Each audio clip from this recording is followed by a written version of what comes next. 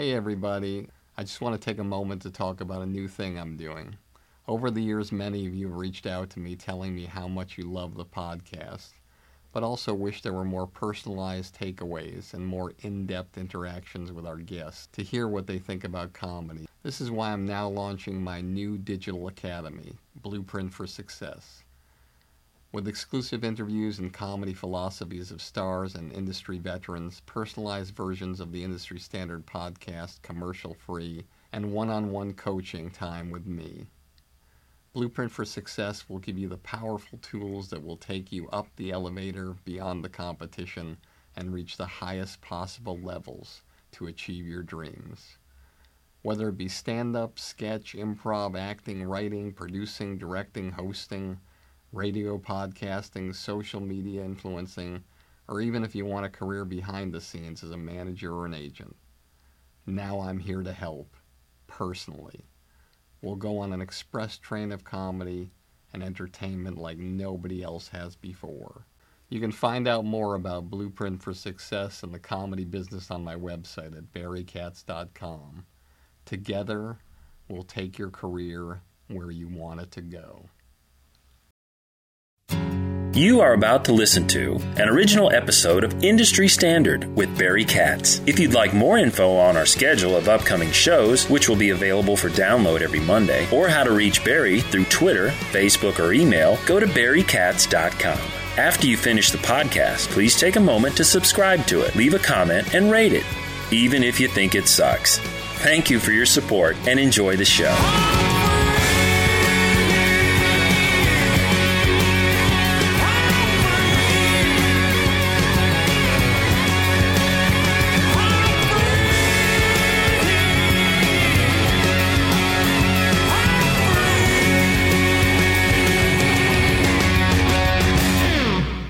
Welcome back to another episode of Industry Standard with me, Barry Katz. Whirlwind trip, Montreal. It is 11:30 a.m.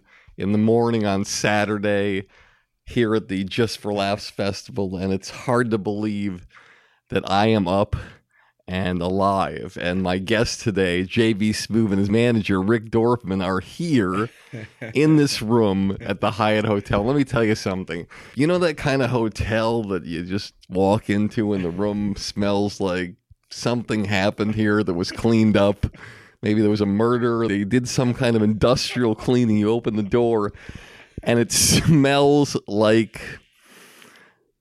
cover-up of death. I don't know what it is. It smells like there was some kind of caution tape in here at some point in time, but that's okay. As J.B. Smoove walks in this room, he realizes his life as a comedian is better than my life, which is really obvious when you look at this room here. It's pretty sad, but it's okay. All you need is a room and $1 and a dream, and we are here. Thank you so much for listening to the podcast. It means a lot. Rick Dorfman here, JB's manager. You know what means a lot to me more than anything else in the world? Everybody out there, you send all these letters and emails and faxes and tweets and Facebook messages. And that means so much when I get all these notes. Lets you know you're on the right track. And I'm not saying that that isn't vitally important to me, because it is. It's so incredible that you guys are so supportive. But I rarely get to mix with so many people from the industry as I do here at the Montreal Just for Laughs Festival. And one of the things that happened to me the other night, I was coming in and a lot of people were stopping me. And some that I didn't know, some that I knew, old faces, friendly faces, saying that they listen and that they like it and that they feel like they get a lot out of it. And that means a lot to me, because that's the only reason that I do it, because clearly, based on this Hyatt hotel room, shit is not going well, but that's okay. And Rick Dorfman, JB's manager, he came right up to me. It was so wonderful. He hugged me. He said, "I love your podcast." He reached into his pocket and he opened up his wallet and he pulled out a $20 bill and he handed it to me and he said, "Barry, I want to give you this $20 bill. I'm like, why do you want to give me this $20 bill? Because of the podcast, Barry. I want to give you this $20 bill. I'm like, really? That's so nice of you. Yes, Barry. And I start holding the 20. You know, I feel like I'm going to take this 20 from him, teach this guy a lesson if I could do anything. And he says, no, I'm not letting go of this. I'm giving you the 20 if you could just edit your intros, please. They are too long. I can't finish these things. Edit the fucking intros and I will give you this $20. And I was holding on tight like the Jew I am, but I said, you know what, I'm going to let go of this 20 because that's all I have is these intros. After that, it's all about everybody else. So when I look at my guest, JB Smoove, you know, I always tell stories when I look at somebody and I never know what I'm going to say. And I'm going to say something that's going to be very honest and open. From the moment I met JB Smoove, I love JB Smoove. There's something about this guy that was just so unique and authentic and special, and he was always so nice. I never, ever saw JB Smoove lose his temper. I never, ever saw him be mean to another comic. I never saw him in the back of the Boston Comedy Club getting into a fight with another comedian because he stole their joke. I never saw JB Smoove ever do anything that wasn't positive and first class. And I always loved that about him. And I always really loved his talent. And as a manager, when you love somebody's talent, you want to work with them. But every time he'd come to the club, he always was one of the first guys who had a manager, and his manager was one of the most extraordinarily beautiful women you would ever meet in your entire life, and she would come every time, and it was like, oh, God, I guess I'm never going to work with JB Smoove because how's he going to ever leave that? If I had a manager like that, I'd never leave the house. I would just be calling up people to come over. I didn't know what she did as a manager. I didn't know if she was effective. She wasn't effective. I didn't care. I was never going to talk to JB in regards to that. But I tried doing little things like colleges and things like that. And to show you how relationships work, Rick Dorfman at the time was working in my office. And he was doing a lot of great things in management back then. He had a lot of great visions, and it comes full circle because he is the one who's representing JB now, and I'm in a Hyatt hotel room that smells like death. But what I wanted to say to everybody was this. Sometimes you talk to people and you tell them your opinions. I always say I only get paid for one thing, my opinion. That doesn't mean my opinion is always right. That doesn't mean I always have the wherewithal to say the right things. And one of the things about JB that was evident early on is he had, I don't know if it was a speech impediment, but it was something where he spoke in a way that it wasn't always clear. And so I'd be watching his set, and sometimes there were certain parts of his set that I didn't really understand. But I loved his comedy. And I reenacted one of his bits the other day, and I'm not going to do it here, something from 25 years ago that I still remember. And I used to go up to him and I used to say, JB, I think that if you ever get a little extra money, you should do something, maybe go to a speech coach, do something like that to help get things a little bit different, a little bit clearer in your character and what you do. And honestly, I don't believe that he ever took that advice. And thank God he never took that advice, because he continued and he understood in his mind that this is what makes him an original. His voice is what makes him an original. If you know anything about stand-up comedy is like that game show, Name That Tune. If you are an extraordinary stand-up comic, your voice is the thing that you have that separates you from everybody else, along with your content.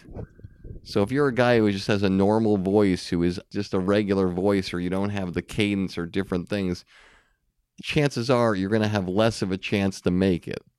So I could play JB Smoove's voice, and literally in 3 seconds, you would know it's JB Smoove. I could play Chris Rock, and in 3 seconds, you would know it was Chris Rock. Chappelle, 3 seconds. And he remained using this persona that was sort of like it was like an inflated version of himself, an exaggerated version of himself. And because he stayed true to who he was and what he believed in, and he didn't care whether he was changing things a little bit to be part of the norm or to be a little bit easier castable in his own mind, more easily castable in his own mind, what he did was he stayed true to himself, and he said, hey, fuck it. I'm going to audition the way I am. I'm going to go out in the world the way I am. And I'm going to make a huge explosion on the scene the way I am, not the way somebody wants me to be or the way society wants me to be. And because of that, and staying true to himself, he came full circle, and starting with Def Jam, it's just a perpetual snowball going down a mountain faster and faster and faster, gaining steam.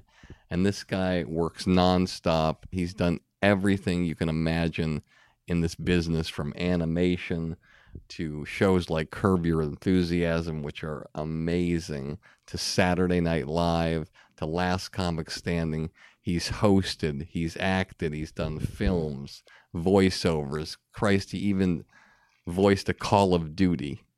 So if there's anything to garner from this, yes, there's going to be people in your life who tell you advice and give you advice. That doesn't mean that some of the advice you get or all of the advice isn't going to be wonderful advice. But if after the advice you get, like all the advice from every manager, agent, and lawyer that told me not to do this podcast, sometimes you have to sit back, really reflect, and think about what you are as an artist and what you want to be as an artist and how you want to move forward and what representation of yourself you want to show the world.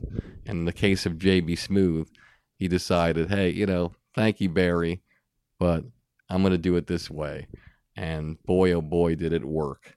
And I am so proud of him, and I'm so honored to be in his presence. So I think if there's anything to learn from today, listen, if you're a manager out there, don't be afraid to shit on other managers and make jokes and be happy and have fun with whatever it is. But don't be afraid also to take somebody aside and tell them that they're doing great work in what they're doing, because you know you're doing great work too. And instead of wondering and scheming, okay, how am I going to be more of a person that's not nice to everybody and not nice to people in my profession?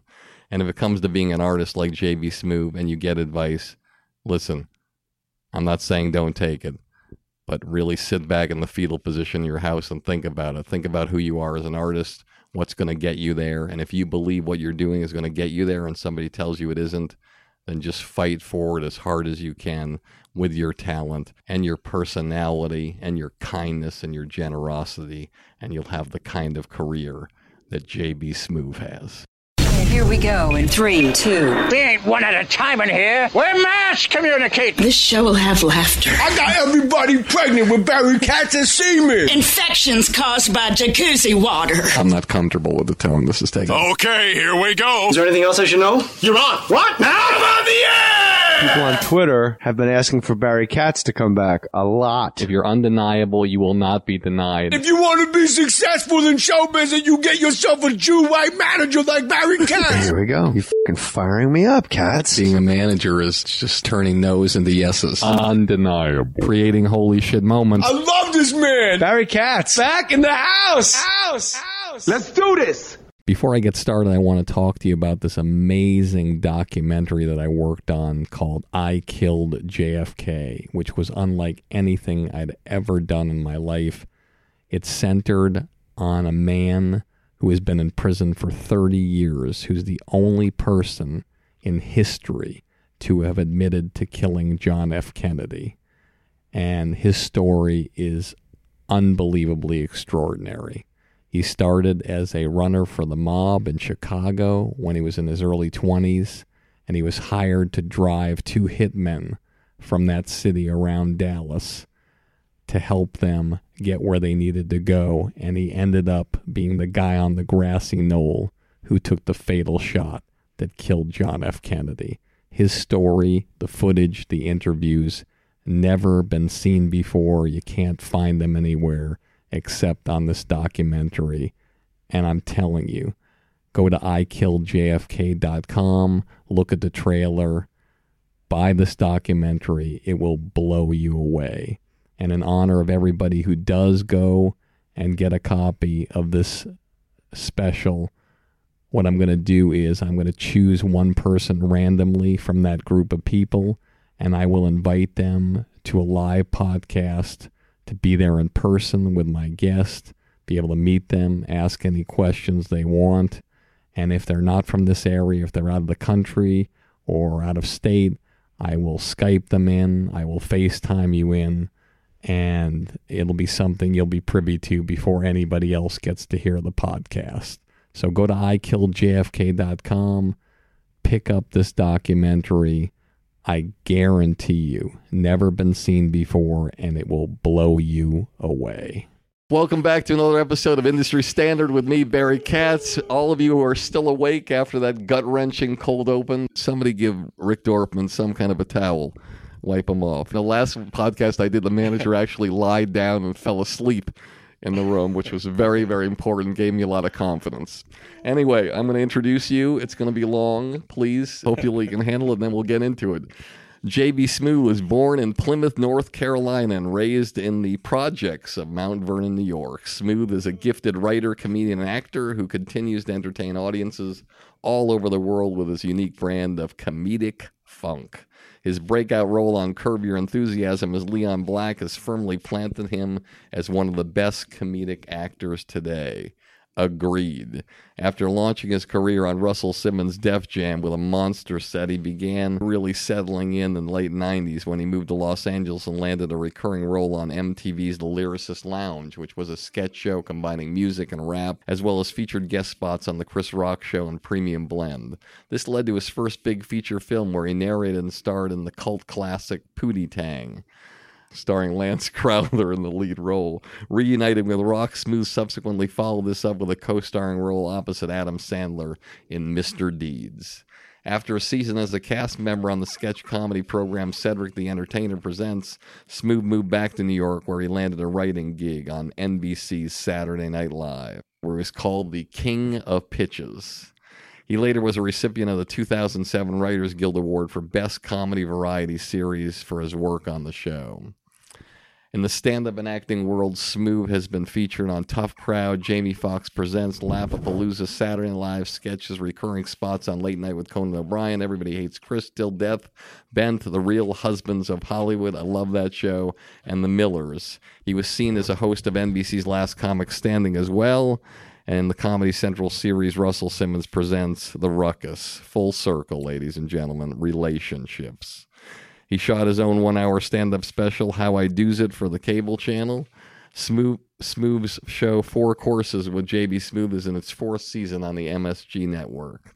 On the big screen, he appeared in Date Night with Steve Carell and Tina Fey, and the Farrelly Brothers directed comedy Hall Pass, as well as The Sitter with Jonah Hill, We Bought a Zoo featuring Matt Damon, and The Dictator opposite Sacha Baron Cohen, as well as Chris Rock's movie, which I love, Top 5, and the upcoming Barbershop 3 and Myers Christmas.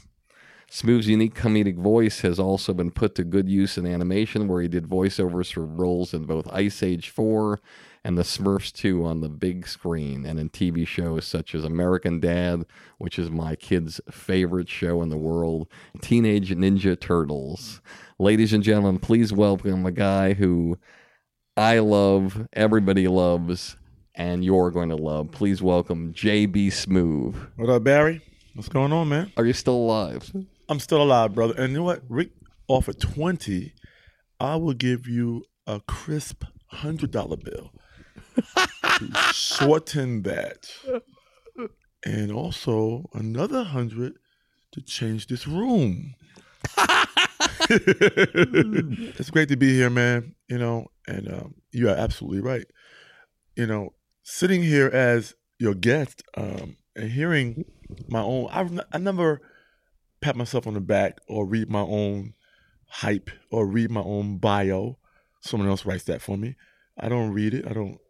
I recognize the journey, but also I recognize that, you know, these are all mostly calculated and mostly just steps, man. You know, I'm one of those guys.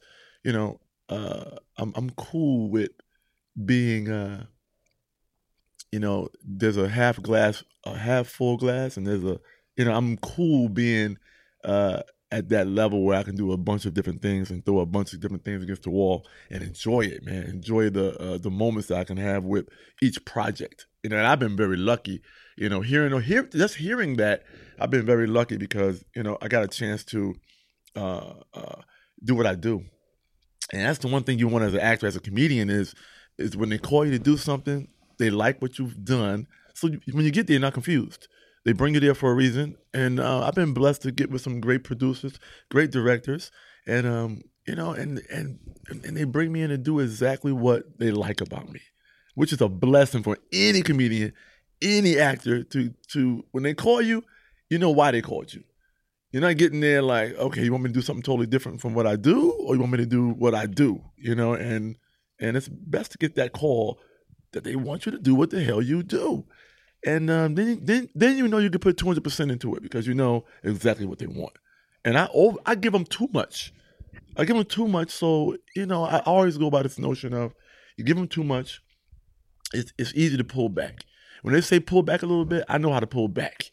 But if I come in low and they tell me to turn it up, I don't know how high to turn it up. And a lot of times you turn it up too high. Now they're like, damn, what the hell is you doing? Now you're going too high. Now you got to come back down again. So it's better to be high and turn it back a little bit than to be low and turn it up too damn high and look like a goddamn idiot on the set. But awesome. This is all true, man. This is all great stuff to reprocess and give to someone else. That's always been my thing, man. I'm the guy that ate lunch with the interns when I'm on a set. I'm the guy that says hello, good morning to everyone. I'm the dude that pats an intern on the back. You know what those interns are now? I ate lunch with an intern on Pootie Tang. That dude works in some studio now. It's crazy. You know what I mean? And I saw him one day. He said, you know what, JB? Thank you. When I was an intern on Pootie Tang or whatever it was, man, you patted me on the back. Every morning you said hello to me. And I appreciate that, man. One time you even sat down and ate lunch with me. I said, man, what? We're all working together. It's not like I'm putting myself above anyone else, man.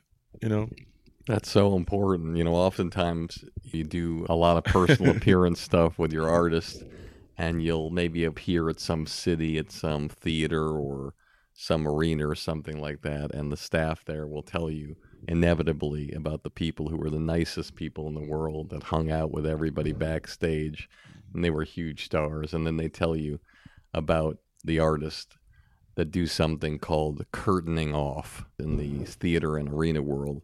That's when, if you've ever been to an exhibition hall and you see all those poles with those curtains across them and they go in 8 feet by 10 feet sections, well, they put those all up against the wall with like a 3 feet walkway all the way from the arena all the way around, or a theater. The reason why they do that, so the artist never has to see anybody, never has to talk to anybody. And I don't ever want anybody I work with to be like that, and certainly you never were, and you will probably end up doing a movie at that movie studio or wherever that guy is because of that relationship. Oh yeah. It's always been about building relationships, man. I like to plant seeds, man. I plant a lot of seeds, believe me, man. Just even a 3-minute conversation with someone, man, is worth a phone call. It could be 5 years later. It could be a year later. It could be 10 years later. You'd be surprised, man, how things come full circle. And you I'm like that notion of, you go into the forest.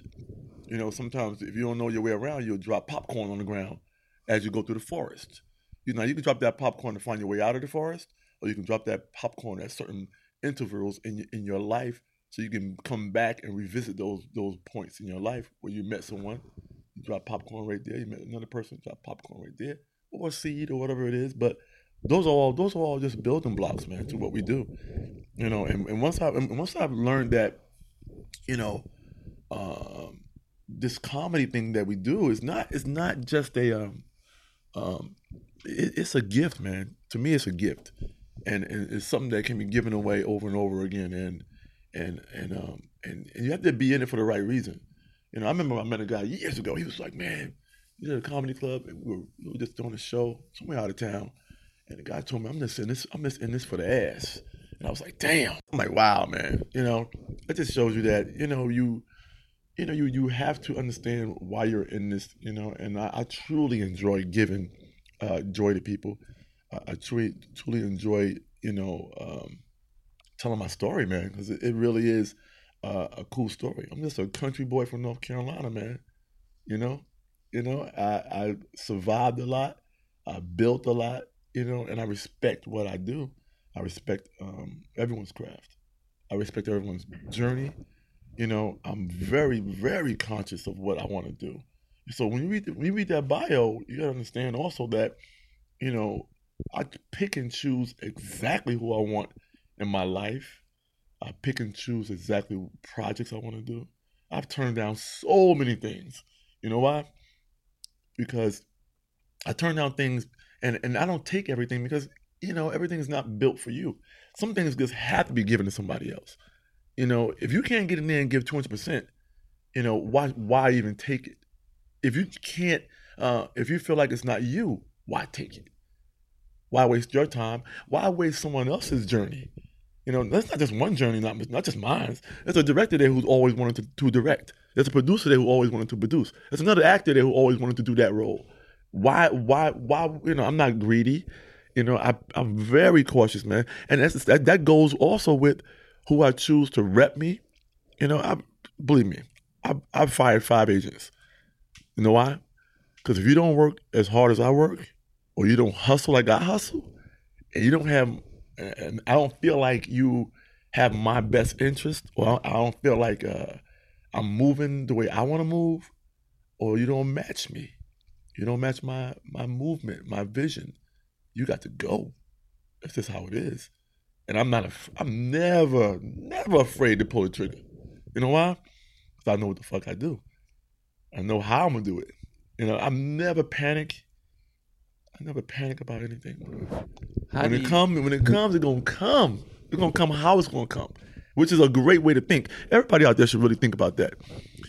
The thing is, the shit that's gonna come for you is gonna come in a form it's supposed to come, in a recognizable form. So your ass can recognize it and make the conscious decision if this shit is for me. Tell me a project that you thought about really carefully, you analyzed it, you looked at it, you got different opinions from members of your team maybe. Some of them said, do it, you should do it, it's great. Some of them said, I don't think it's a good idea, whatever it was. Maybe they all said, don't do it. Maybe they said, do it, and you said, I'm not doing it.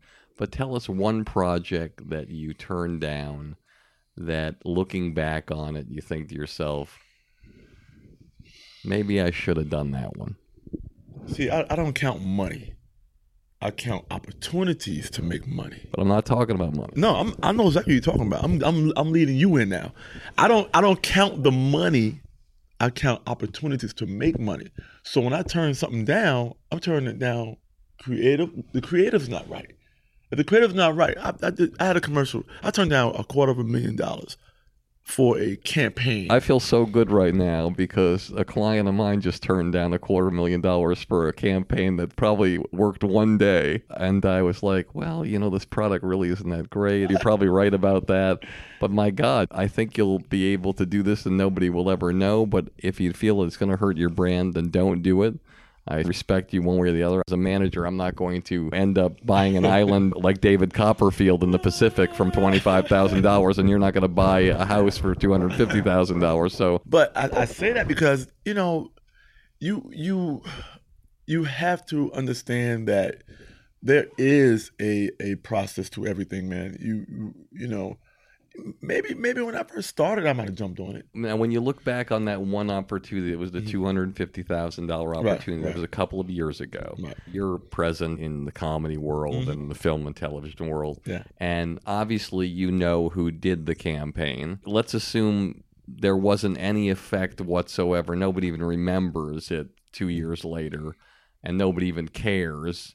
After you look back on it, if that's the case, do you still say, oh, well, maybe I could have done that one and put some college education money because nobody ever saw it? Or do you still think to yourself, well, there was a chance that somebody could have seen it, and I don't want to take that chance? No, it's not even about someone seeing it. It's my own personal my own personal, just respect for another project. If I feel like I'm not going to be able to give this, if I'm in, put this, if I'm in a commercial campaign, or if I'm in something, and consciously in my mind I know this is some BS, man. What the fuck am I doing here? Why am I even doing this stupid shit? I feel like I'm being fake with the producer. I'm being fake with the director. I'm being fake with everyone I'm working with in this with other actors. I'm not being real with it. I'm not even there. I might as well just cut my whole insides out and stand there like an empty body. Why even waste my own goddamn time? You know what I mean? Sometimes when you do that, it's not even about. I swear, man. It's always a balance between your financial and what makes goddamn sense. You have to do that. It don't matter if it's not comedy. Whatever it is, it gotta make sense for you, for your integrity. You know what I mean? I just don't like. I don't feel like someone should do something and not want to do it. You know what I mean? I had a guest on my show. I had a guest on my show, on my Four Courses show. Famous guy. He told me that he wanted to do my show. Oh my God. I'm gonna do it. I said, cool, great. He got to the show, sat his ass down at the Four Courses table, and didn't do the goddamn show. He didn't do the show. So I'm thinking to myself, I don't understand. I'm gonna tell you right now. If you say you're gonna do it, don't show up and not fucking do it. Meaning, don't show up and not do the show how the show is formatted. Don't just do something different. You were explained how the show goes. Don't do something totally different. Don't get there and disrupt the whole fucking show. Where I gotta say cut. Fucking cut. The fuck you doing?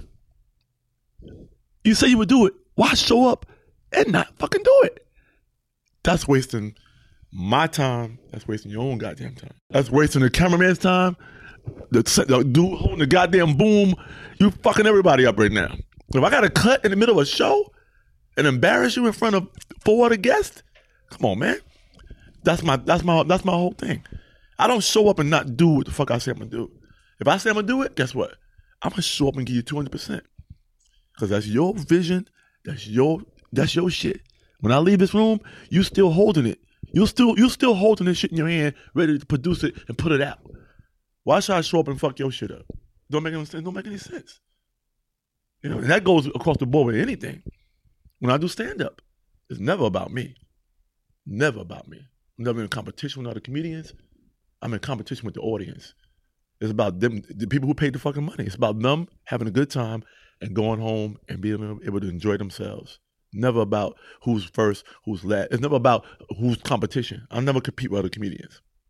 I compete with myself. This is great, JB. Already I can tell you this is one of the greatest podcasts I've ever done. I can feel it. This is fantastic. So let's go back on the set with the person on the set that didn't do the show the way you wanted it to go. Mm-hmm. And obviously you're an executive producer of the show. Mm-hmm. And you're playing both roles. You're the host of the show. You right. Probably created the show. And now you have somebody on the show who's probably as well known or more well known than you. And you have to get the desired result you want from the show. And an obstacle has been thrown in your path, which this business always throws in your path, no matter what. Mm-hmm. How did you handle that to get your desired result from the show, or was it impossible to get that? There's 2 ways to handle it. I handle it in the moment. There's 3 ways, matter of fact. I handle it in the moment. I'll put you to the side and handle it. Or I don't fuck with you no more. There's only 3. I'm very good at learning from my mistakes. You know what I mean? Here's what the fuck I do. This is a great tool for anybody to do. I have 2 phones, right? Here's what I do. I don't want to tell Rick this shit. Here's what I do on my phone. So I got 2 telephones, right? I got an iPhone. I got a Samsung. Here's what I do. My Samsung's my main phone. My iPhone is my other phone. You know, just in case my Samsung run out of power. But I don't carry the iPhone everywhere I go. I carry my Samsung. So here's what I do sometimes. If I'm about to do a project, or if something's fucking with me, or I feel like, oh man, damn, I should have addressed that. You know what I do? I'll take my Samsung. No, I'll take my iPhone and I'll call my Samsung. I'll call my own self and leave myself a goddamn message. Sometimes it's a good message. Sometimes it's a fucked up message. And sometimes it's don't fuck with him no more. Or advice to yourself. And something cool about checking your message and it's you on your own goddamn phone telling you something cool, telling you something to avoid, telling you something to be conscious of. It's a really easy tool to use. There's nothing complicated about it. You know, just call yourself once in a while. Sometimes you got to talk to your goddamn self. You know what I mean? And sometimes talking to yourself allows you, it's a different thing when you hear yourself say it. And it's even different from talking in the mirror. It's different when you call yourself on the phone. You can save that message forever and revert back to it and remind yourself, oh shit, that's right. I don't fuck with you no more. It's a great tool to use. I swear, mate, anybody can use that. Remember what it is. It just reminds you, because sometimes you forget. And sometimes you get caught up in the money. You know what? You forget, oh shit, I remember this guy from like 5 years ago. I don't like this fucking guy's a fucking dick. And now you gotta remind yourself. And now you got the dick and you got the money. Do you fuck with the dick for the money? Or what? You gotta really, it's a deep, this business, man, is deep, brother. But I remain constant. I remain like, I'm just very comfortable, man, in my approach to things. We have something in common, my friend. I leave myself messages. You do? I leave myself texts all the time. And I update my contacts with the notes section. Mm-hmm. And I put in exactly what happened so I know what went down and how it went down. And so that's the way. So, hey everybody, let me remind you one more time about my new Blueprint for Success. It's a project I've spent months and months working on just to help you jumpstart your comedy career and beat the competition. Whether you want to do stand-up, sketch, improv, acting, writing, producing, directing, radio, social media influencing, or even if you want a career behind the scenes as a manager or agent, Blueprint for Success will give you all the tools you need to take your career to the highest levels. With exclusive interviews, my top 50 commercial-free episodes from Industry Standard, one-on-one coaching with me, and unprecedented access into my knowledge and experience from over 40 years in this crazy business. I guarantee you that with Blueprint for Success, you'll become the creator you've always dreamed of becoming. No one's asking me to do this. I want to do it because I want to help you become truly undeniable. So just go to barrykatz.com, click on Blueprint for Success, and start your incredible journey today. I truly can't wait to work with you to help you change the trajectory of your comedy career forever.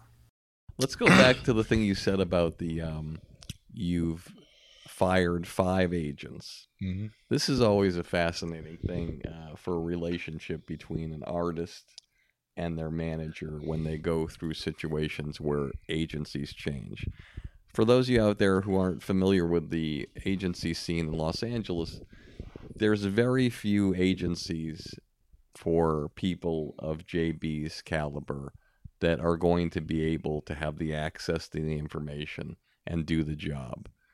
Honestly, if there's 5 of them that are really, really powerful, it's a miracle. And then there's another 5 that are great, but they don't have the financial resources that the other 5 have. And so when he says that he's fired 5 agents, when you're a manager and somebody comes into play, they fire their manager, you have a shot. There's a lot of great managers. There's the management companies that are bigger if you want that. There's the people who are more boutique. They have a few people working with them. There's people like me who like to just work on my own with the artist and have my group of people working for me, but they're not other managers. And every artist likes different things. If you're an agent, you have a 1 in 4 shot of getting the guy if you put a good meeting together.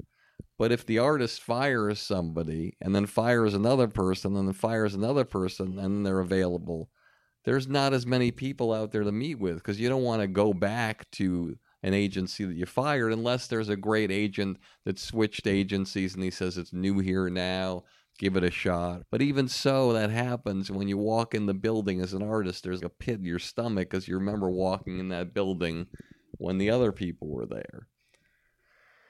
And what happens when an artist fires an agent or an agency for a manager, it can create a stain on the manager and the management company because the agency perceives that the manager has a strong relationship with the artist and can easily talk the artist out of firing them. And sometimes, no matter how much the manager communicates to the agent, hey, listen, JB's unhappy. This is what he wants. He wants this, and this. He wants you to work a little bit harder. Listen, I'm going to talk to him. We're going to take another 3 months and do it, but I'm just giving you a warning. He's not happy. I've been in situations where I've warned an agency, I'd say 5 times. I've set up meetings with the artist that the artist didn't want to take to come in and let's reboot, let's do this. And then when the artist fired the agency, I was mud. When I ran into the agents, they treated me like I was some kind of murderer. When I saw the agents and it came to the clients I had with that agency, there was tension. And it's very hard to overcome that with your team. How do you handle that with your manager, Rick, and in terms of letting somebody go? Do you have a process of giving the agencies warnings of what you feel you want before you do something? Or are you a guy like, if they don't understand the way I work, then I'm just going to move on and I'm going to tell Rick, give him a call, I'm out of here, and I'm going to the next meeting? Well, I got lucky. I met Rick when he worked for New York Entertainment. New York Entertainment was a company that I owned that booked colleges and clubs across the country. So, our relationship goes way deeper than just a business relationship. And I got lucky to have someone like Rick who understands, who's not just my manager, who's also my friend. So we have to be on the same page. We'll talk about it. We'll sit there. But a lot of times we're on the same page, meaning that we'll notice lax work. We'll notice, all these, we'll just recognize things that are happening in the moment. Whether I bring it up or whether Rick brings it up, we have to come to a conclusion. But we also have to understand that, okay, if we do this, we can expect X, Y, Z. And I completely understand the fact that he is he's going to be the catalyst.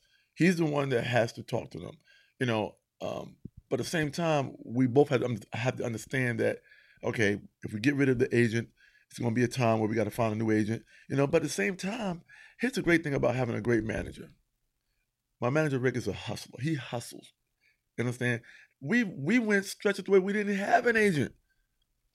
We just like, because it's just it was a good process. But at certain times you do need an agent. But also, I'm not saying that. I'm not telling anybody not to get an agent. I'm not telling anybody to get an agent. But there's unique situations and unique scenarios for everybody, and it's not. I don't. It's different for everybody. You really have to have a communication with your manager, a communication with yourself, and understand. Even if there's a break in the relationship with an agent, you have to maintain your manager-client relationship so that you're both on the same page. You both understand that it's going to be it's going to be a little lag here because we have to decide who's going to be the next agent, if there's going to be a next agent right now.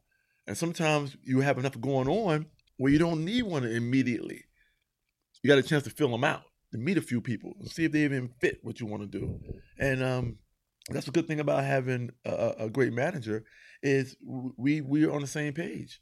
You got to be on the same page. You have to be on the same page.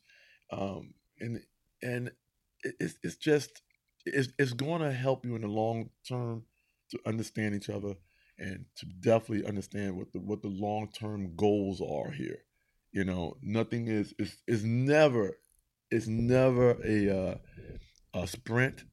For me, it's always a marathon. It's always pace yourself and figure it out. Because once you commit to something else, you're locked in. You're locked in again. It's like getting a lease.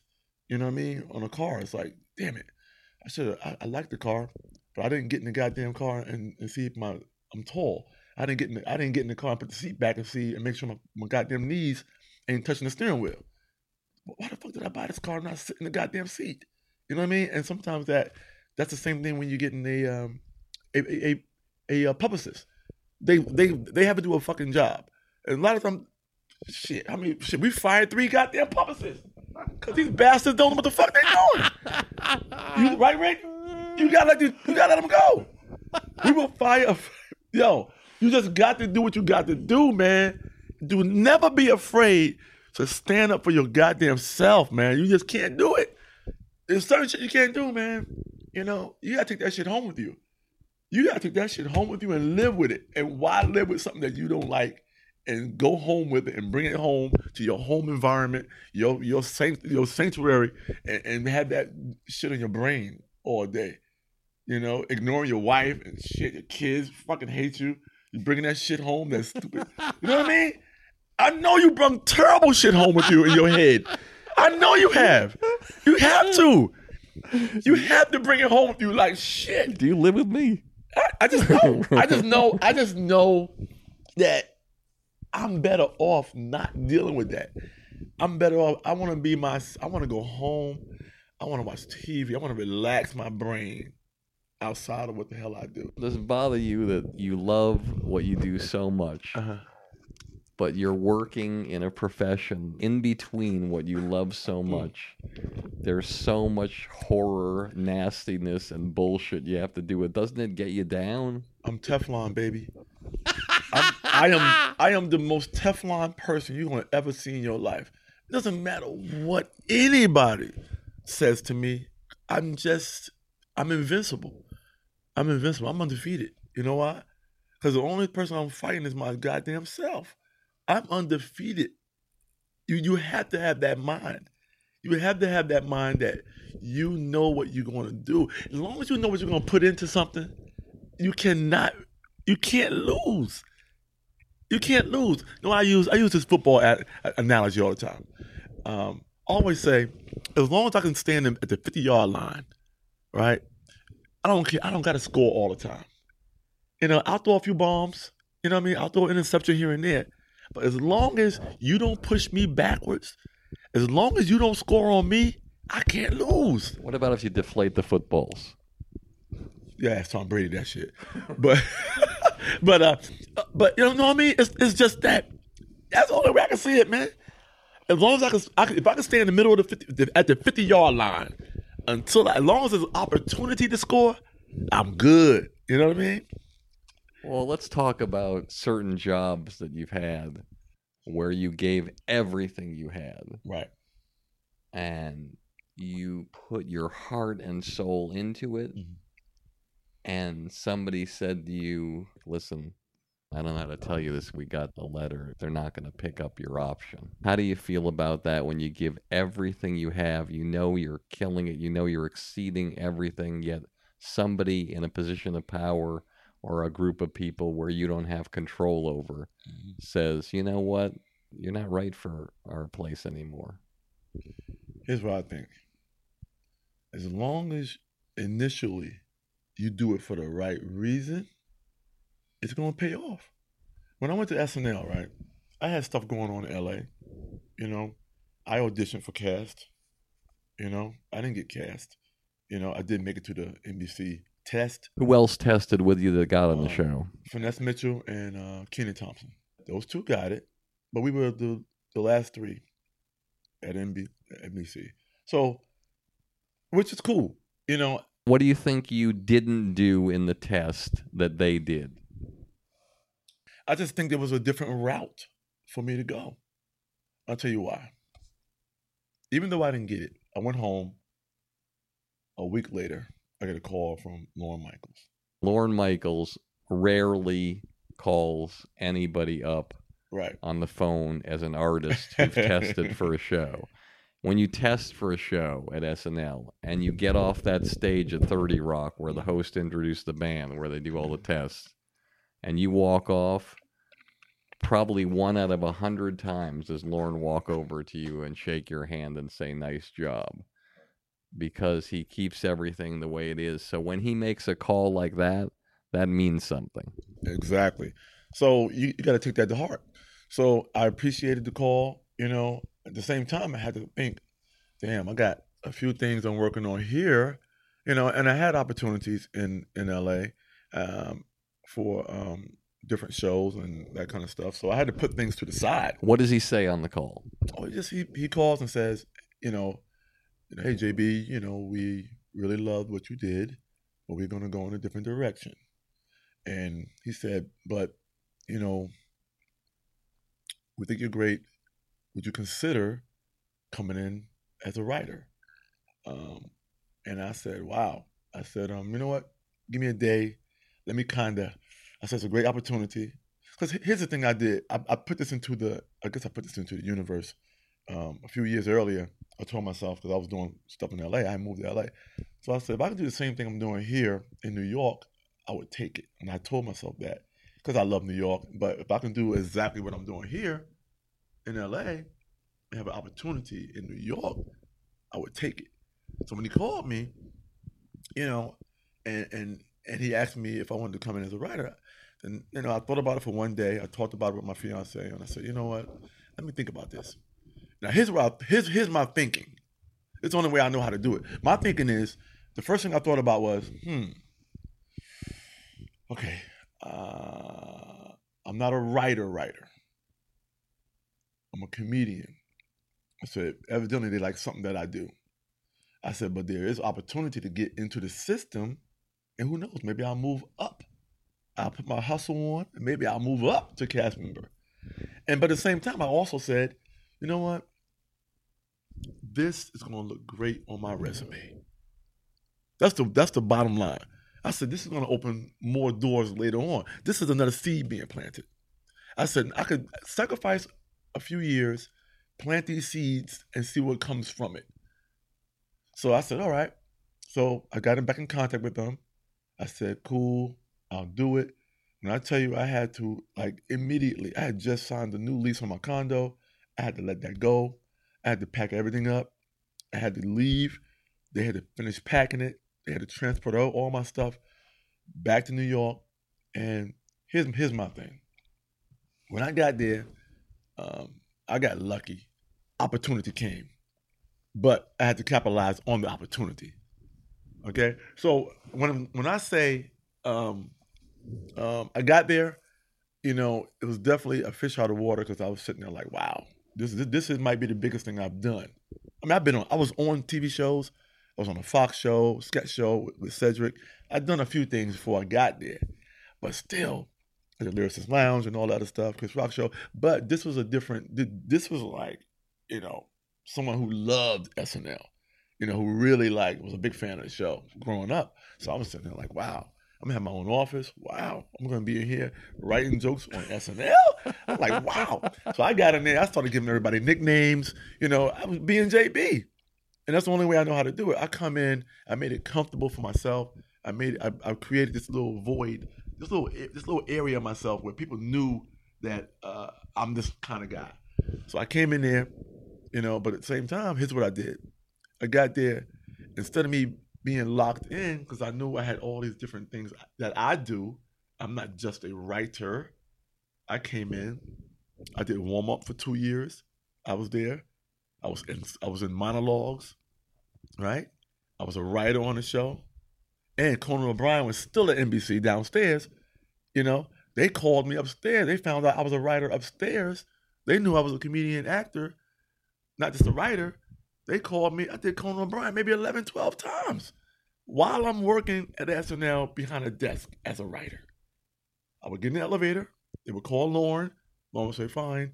I would get in the elevator, go down to Conan's studio, do a sketch in front of the camera, get back in the elevator, take my ass back in the elevator, back to my office, and finish typing, which was amazing.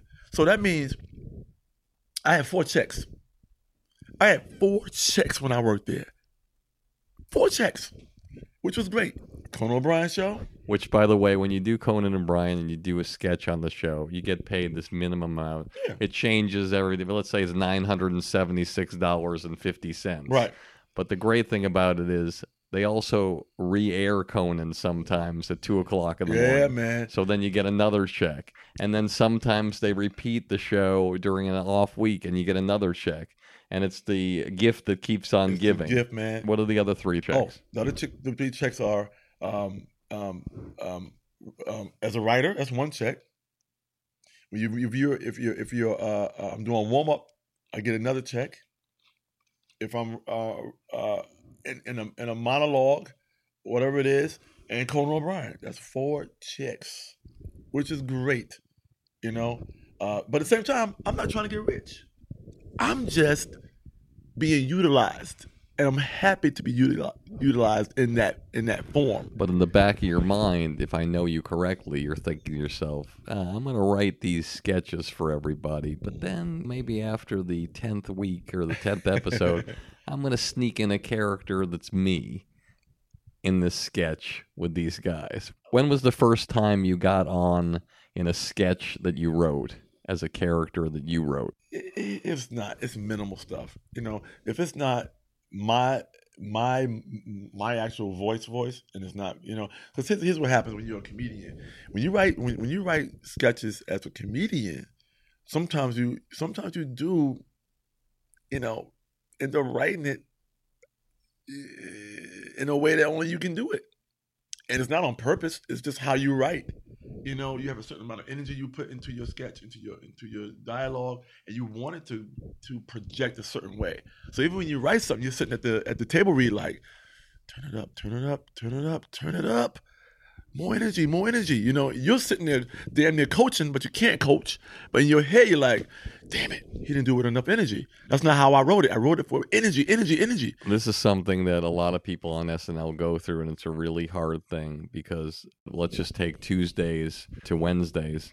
Tuesday, you are writing all day long and all night into the wee hours of the morning, and that you can turn in your sketches up till 4 in the morning or sometimes 5 in the morning, and you turn them in, your name is on them. And then the next day, you find out what sketches are going to be read at the table. And there's a big read-through at the table. And this table at SNL is probably the size of this hotel room. And it holds about 50 people around the whole edges of the table. Lorne is at the head of the table, and sitting next to him is the guest that week. And if there's a musical artist doing a sketch, sometimes they'll ask them to come in and do that. And then on the periphery are the younger writers, and there's also a guy who plays a piano in the corner if there's a musical sketch or something like that. And everybody's there because they want their sketch to get on. Man. They want their main sketch to get on. JB writes a sketch, and maybe he writes a sketch for one of the cast members, but that cast member has 3 other sketches that people have written for him, and he has his favorites. And maybe JB's sketch isn't his favorite. Maybe it's his 3rd favorite. And maybe he wants to make sure that Lorne doesn't pick that one, but he doesn't want to hurt JB's feelings. So he gives everything he has to the sketch that he thinks is going to be the best character to get on. And then when JB's sketch goes on, no matter how much he's prepared these people for it, they go on and they give it little or no effort, like the guy at your show on MSG. And then you're watching as you've worked all week long for 30 hours, and one guy can just take down your sketch to where it's never going to get on. And this is the hurtful thing.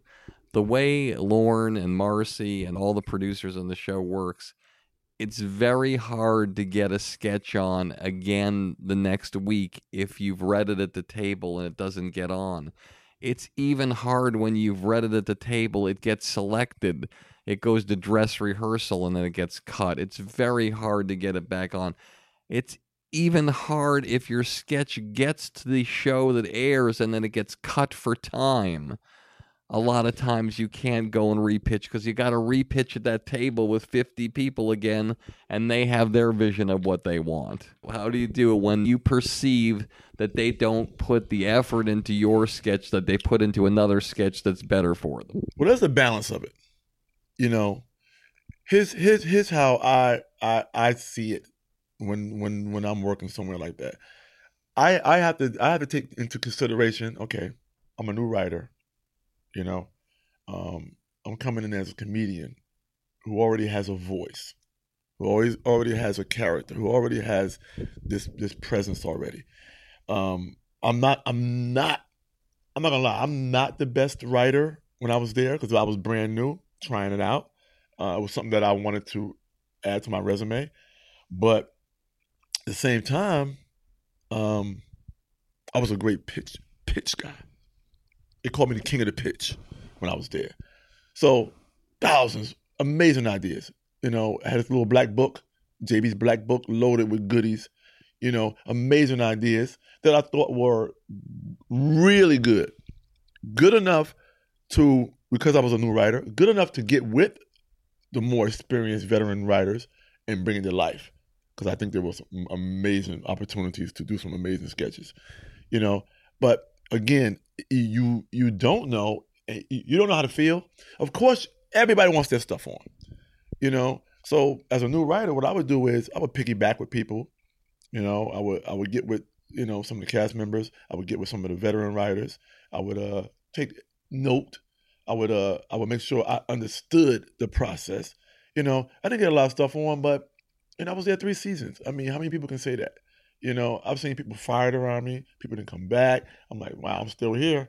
There's something about me they love. But what happened after 3 years? When you're at SNL, it's like a kind of relationship you have that there's the greatest things in the world. It's like being with a woman who's just the smartest, most beautiful woman in the world. She just walks into a room and it's like, oh my God, I can't believe I'm with this woman. This is so great. And then you get home and she has a temper tantrum. She slaps you across the face. She tells you things about yourself that you don't want to hear. She shines a mirror up to you and shows you what the world is like, and you just want her to be there, but there's these things behind the scenes that you see with this girl that no one sees, and it hurts you. Sometimes you want to break up with her, but you can't, because when you go out in public and you're around and it's like, God, everybody thinks she's the smartest, most beautiful, wonderful person in the world, and she is, but I know the other side. And that's what SNL is like. So how did it finally end? Well, here's how I see endings. Sometimes things, whether you recognize it or not, end up being mutual sometimes. You know, and you got to look back on things on the order of things. You got to look back on it for that reason. I can't look back on it as a bad thing because so much good came from me not being renewed in my 4th season. So I could only say from dealing with it, from being there, I could almost say thank God I didn't get re-signed because of what was waiting for me already. And I say that because, you know, a lot of things had to happen in you know, my last season, I knew already I wasn't going back. I knew it was going to happen. Number one is Rick knows we had to fire the agent, and our agent handled a lot of people on the show. You know, so it was one of those things where, you know what might happen? I said, yeah, I know it might happen, but you know what? It's all fucking good. We'll see what happens when the smoke clears. That's always my thing. We knew it was a possibility. So, you know, here's the thing. Why would an agent, you know, who you fire, fight for you to be on a show that they handle a lot of people on? They don't. Exactly. Now, I could have said, nah, I'm going to keep my agent. I'm going to sit here. You know, I'm going to sit here and just deal with this. But I'm JB Smooth. I'm not JB Smooth writer. I'm JB Smooth who can be in front of the camera. I'm JB Smooth stand-up comedian. And JB Smooth who loves doing projects. This, I already said to my mom before I took the job, it's going to look great on my resume. Guess what? The shit is on my resume whether I do it a year, 2 years, 3 years, or 4 fucking years. It's on my goddamn resume. Firing the agent, Rick and I knew what's going to happen. What's going to happen is, like you said, they're not going to fight to keep me on the goddamn show. Why? Number one, they don't get paid. They weren't even getting paid off my SNL. Why? Because I got SNL, me and Rick, When you didn't have an agent. When Rick came on board, I didn't have an agent. My original manager, and then, leading into Rick, we just coasted. We were good. We didn't need it. Had a fucking job. It was cool. And Rick was a hustler, and we were good. So when you end up getting a damn agent who's not getting paid off of your checks anyway, my 4 goddamn checks, that's 1 strike already. 2, if I fire your ass, you ain't gonna fight for me to stay on the goddamn show. You ain't even getting paid off of me on the show. So firing them, we already knew that it wasn't gonna be. It's gonna be a situation. So that being said, you got to reorganize. Rick set up a new meeting with a new agent. Everything just had to go a certain way. And what ends up happening is you end up making chess moves. This is all chess moves, but conscious chess moves, But at the same time, you got to know what the fuck you do. You got to know what you do. You got to know who has your back. You got to know all these things beforehand. You know what I mean? It's like this. It's like you go to school. You got a goddamn bully. Every day he's fucking you up. But you got a big brother. Your big brother will fuck anybody up. So you know what? If this shit gets out of hand, I'm making my big brother fuck him up. You know what I mean? You got your big brother in your back pocket. You don't want to pull it out yet. You want to see if it calms down a little bit. But I got my big brother to fuck him up, so I'm good. I'm going to see how far he goes with this bullshit every day fucking with me. And one day you're going to pull that big brother out your back pocket and your big brother's going to show up at the school and fuck that little dude up. You know what I mean? That's what this shit is. Knowing you got somebody that got your goddamn back, I'm going to put his dukes up a little bit, but knowing that you in it together. So that's what comes about. When things, I always say this, when things go away, guess what? It allows shit to come in.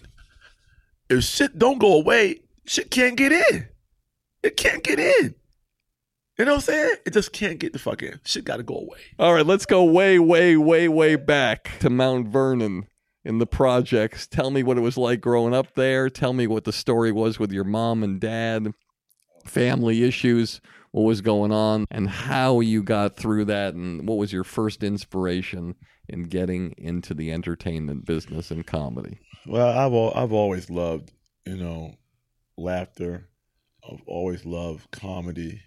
I'm gonna tell you something. When I was a kid, man, I used to almost get I used to feel so bad for people, and I used to be, I'm gonna say depressed, but I wanted to do something about how people were treated, or I would take news weird as a kid. Like, damn, I would think that's fucked up.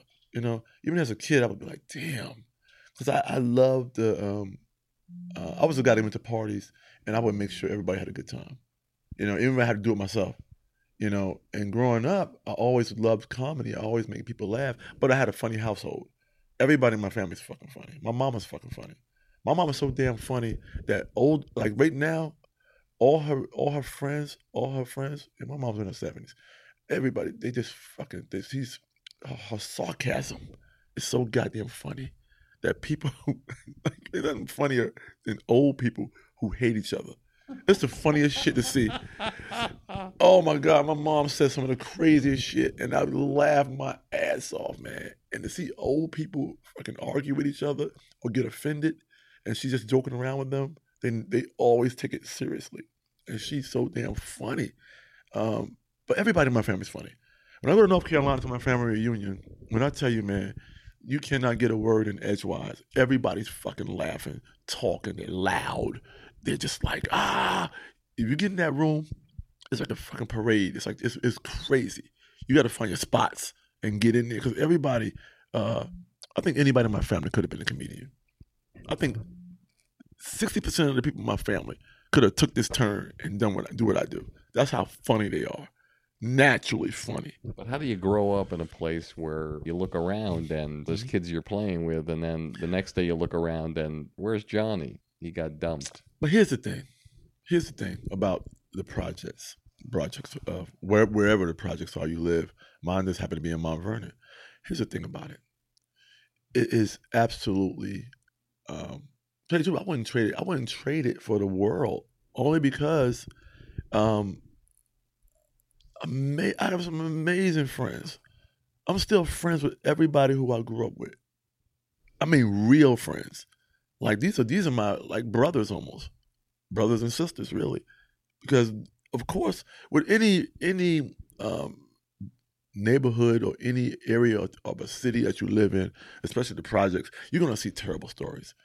I lost a lot of friends growing up, but also have so many friends that it kind of outweighs the bad shit.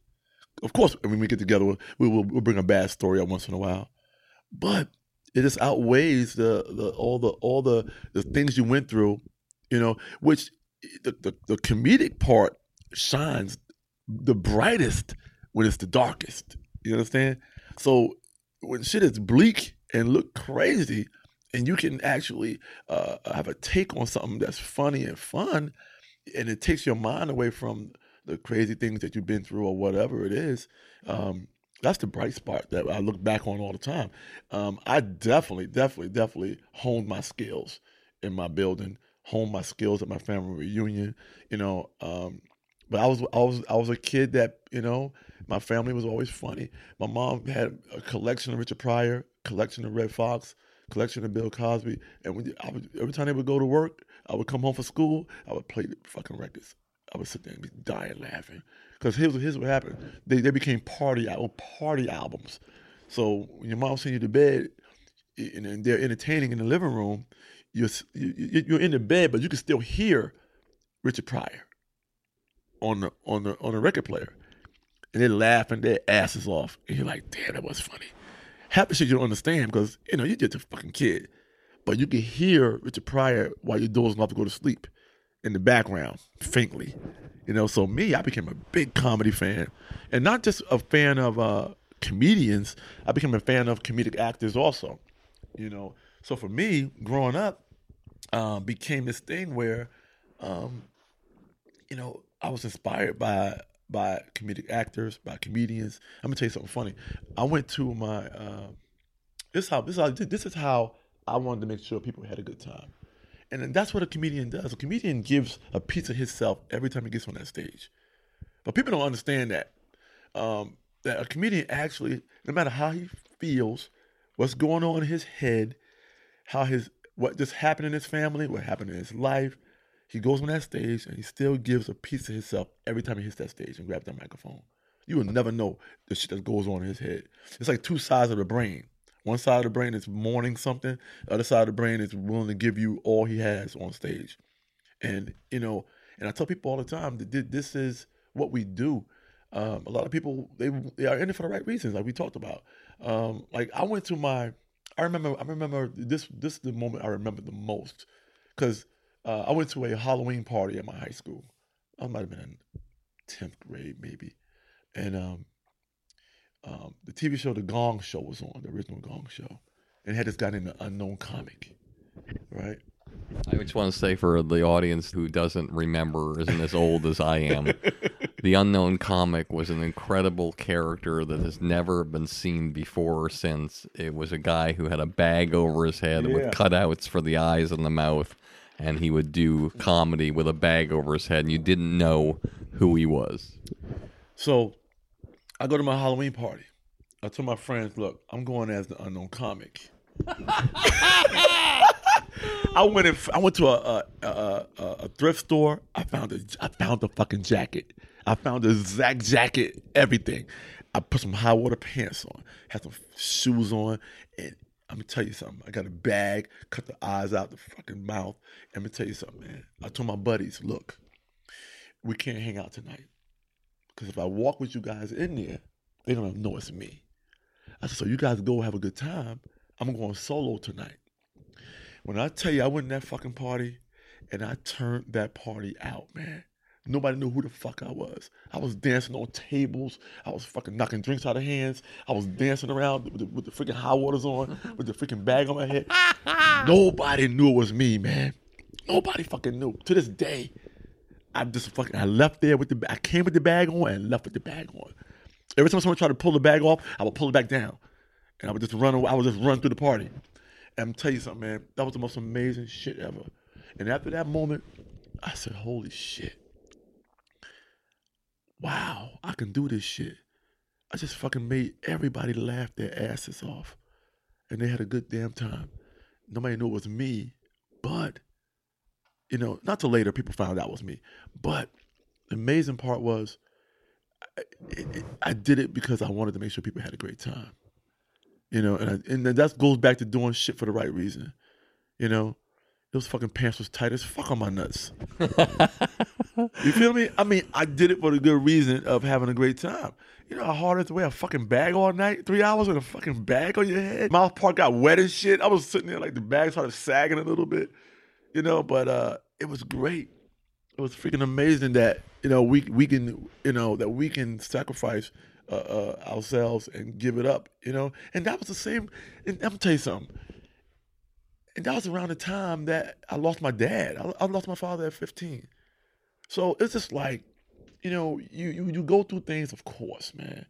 And that took a turn because when you lose your dad at 14, 15 years old, and you're the oldest, you got to take over. You become that man in the house, So I had to, I stayed out of trouble. I never been arrested, never been in trouble before. What's the worst thing that happened to you in the projects? The worst story that you remember? Not only was I from Mount Vernon, I'm from New York. So I went, shit, we would go downtown to parties, come home 5 a.m. on the freaking train, all the way, the 2 train all the way from freaking Times Square all the way back up to Mount Vernon, the last stop, walk, we would go to parties where we had to get off the train and walk through bad neighborhoods. I mean, you name it, man. I have seen it. Back when we had the big radios, we had guns put in our face. Give me the radio. And you just fucking give them the big box. And you just turn around and walk away. One of the interesting things for me, because obviously I'm a large white Jewish man from a white neighborhood. One of the things that when I sit across from you and you're an African-American man and you say, hey, we used to walk through bad neighborhoods, I naturally just thought that if your skin was black and you walk through a bad neighborhood, that you got a get out of jail free pass. Your own people weren't putting a gun to your head, taking your boombox. But at the same time, I realized, I've seen a lot. Whether it's walking to my own neighborhood or walking to a white neighborhood. What's the worst thing you've seen in your lifetime? Oh, shit. I had a friend of mine, get thrown off a roof, 10-story building. He fell right in front of my window. Boom, hit the ground. And I had just seen the dude about an hour earlier up the street at his store. I just seen him. Hit the grass. Boom.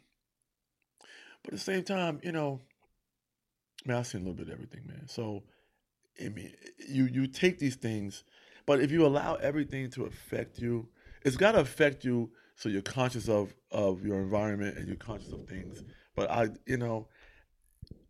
consciously, I won't use the word lucky, I consciously stayed out of trouble. I remained a certain kind of person. But why and how did you remain that kind of person and other people around you, possibly even some of your family members, didn't? What was it about you that something inside you said, I know what I have to do, but the other people who seemed like they had a mind and a heart and a soul couldn't get out. Some of my friends were actively, certain kind of people. They, it also goes by your household also. That's for anybody. Of course, a great family environment is always great. Support system is always great. Understanding, responsibility is always great, and even before my dad died, I still had responsibility. We still had a funny household. Everything was still great. But we had some amazing families in Mount Vernon. Amazing families who stood up for each other. Mount Vernon I always call Mount Vernon the biggest small town in the world, because we had so many amazing people come out of Mount Vernon, from Denzel Washington to Art Carney to Dick Clark to myself, and so many amazing people lived in Mount Vernon and came from Mount Vernon, and it was a city that had a lot of pride, a lot of heart. So even in the bad times, there was so much great things going on in the city. It was amazing. But at the same time, you deal with things as they arise, and sometimes things, so it depends how it affects you. I remember when I was a kid, we had two parts of town. One part was, the south side. One part was the north side, the Fleetwood area. Now the Fleetwood area was mostly white. The south side, was mostly black. Although we had people living everywhere, but as a kid, I remember losing a friend of mine. He was really like my distant cousin, in like a gang related fight. And back then everybody had gangs. It was so weird. It was like 20 gangs going on. It was like everywhere. It was gangs in the Bronx, because Mount Vernon bordered the Bronx. So the Bronx guys would come over to Mount Vernon and do stuff and go back to the Bronx. It was always something going on, But at the same time, there's things that happen to you, and you sit there like, wow. And it tests your faith in humanity and your faith in things. But it also, some things happen that change you. And like I remember one time, because Fleetwood was a white part of Mount Vernon. I remember one time I forgot what, I came from school, and my school was on right in, just about in Fleetwood, my middle school. I remember I was walking down the street one day, and I knew, and like climates were different when we were growing up. You're talking about, it's just a different climate. The early 80s, late 70s. So when you come home from school, it's like, damn. I remember I was walking home from school, and I was in the Fleetwood area, and I knew it was one of those areas where you either wanted to be seen or you didn't want to be seen, because when you're out of your own neighborhood, it's different. And growing up as a black kid growing up, things happen to you that you got to actually look at like, damn. I look back on it now, wondering if things would have been different had I done something different. So I'm walking down the street, and that's an old white woman. She was really old. She must have been about 80 years old. She trips and falls, and her head hit the ground, and it's blood pouring from her head. So I see her fall. I see the blood pouring out of her head, and here's how conscious you have to be as when different climates. I wish it wasn't like this in the world, but I just looked at her, and I looked around where I was at, and I said, holy shit, this fucking lady just fell. But I'm thinking like, oh shit, I'm in the wrong neighborhood. So I'm thinking like, shit, if I bend down to help her, it's very possible they might think I knocked her on the ground, and her fucking purse is sitting there. I'm like, and as a 13-year-old kid, 14-year-old kid, I just stood there for a second, and then I heard someone else say, oh my God, she fell. And I kind of was relieved, because it was like I was on this balance of, oh shit, do I run over here and try to help her? But at the same time, I said, they might think I knocked her on the ground and try to get her fucking purse. So, and I imagine myself, I said, what if I had helped her? And what if, now, I don't use luck a lot, but what if I had bent down and tried to help her, and someone ran over and said, "Oh my God, he knocked her on the ground. He's taking her purse." And my ass would have been in a fucking detention center some fucking way. I might not be sitting here right now as JB Smoove, the free of mind JB. I might be something different. And this thing happens, I'm sure it happens a lot of times in some way, some shape or form. But that's where the balance of conscious thinking and luck come in, because I don't know what would have happened. But I was lucky that someone else was coming down the street and saw her fall. But I was nervous. And this coming from a climate of, I remember standing on a corner one time. This is crazy. And we were all we would ride our bikes everywhere. We would ride up to your neighborhood, Rick. We just rode our bikes everywhere because we had the trails, all those trails next to the highway. We would ride everywhere. And one time we were standing. This is how you have to be sometimes. Sometimes a good one is just a fucking good one. It doesn't matter if it's terrible or what. But we stopped on a corner, right? And this is the most funniest, terrible shit that ever happened. We were standing on the corner, like 10 of us on our bicycles, trying to decide which way we wanted to go. And this fucking carload of white guys rolled by, and one guy leaned out the window and said, "Hey, Africa's that way," right? Because we were all like pointing, like, do we want to go this way or this way? And the guy said, "Africa's that way." Let me tell you something. That motherfucker turned the corner and zoomed away. We sat there for a second and we started fucking dying laughing. You know why? It was fucked up, but goddamn it, we can't change shit about it. He got us. We had our hands up like the grassy knoll, pointing and shit. He fucking got us with our fucking mouth open too. Fuck. You know what I mean? But sometimes shit you can't change, you got to laugh at the shit. He fucking got us. To this day, we'll bring that shit up. That's the funniest shit ever. It's the most funniest, terrible shit ever, man. Africa's that way. We said, "Oh, fuck, he got us." God damn it. Funniest shit ever. But it's not that you, I always believe in, as long as you're conscious of shit, you can make the decisions of how to deal with it. And that's with anything. That's with business. That's with your life. So all this stuff, laughing at that shit, I wasn't a comedian then. I was a fucking kid. But laughing at that let me know that, shit, there's a lot of shit I can't change, but there's a lot of shit I can change. And if I can make a few people happy and enjoy what the fuck I do, it's all going to be worth it one day.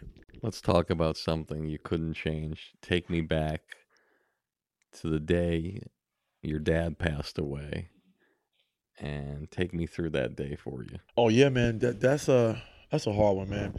I mean, when you see a guy works hard, and you know, my dad was like a man dad, like a man's man dad, meaning, you know, like I didn't like fishing. My middle brother Floyd, who was also a comic now, Think Floyd is his name. He actually, my dad loved to hunt.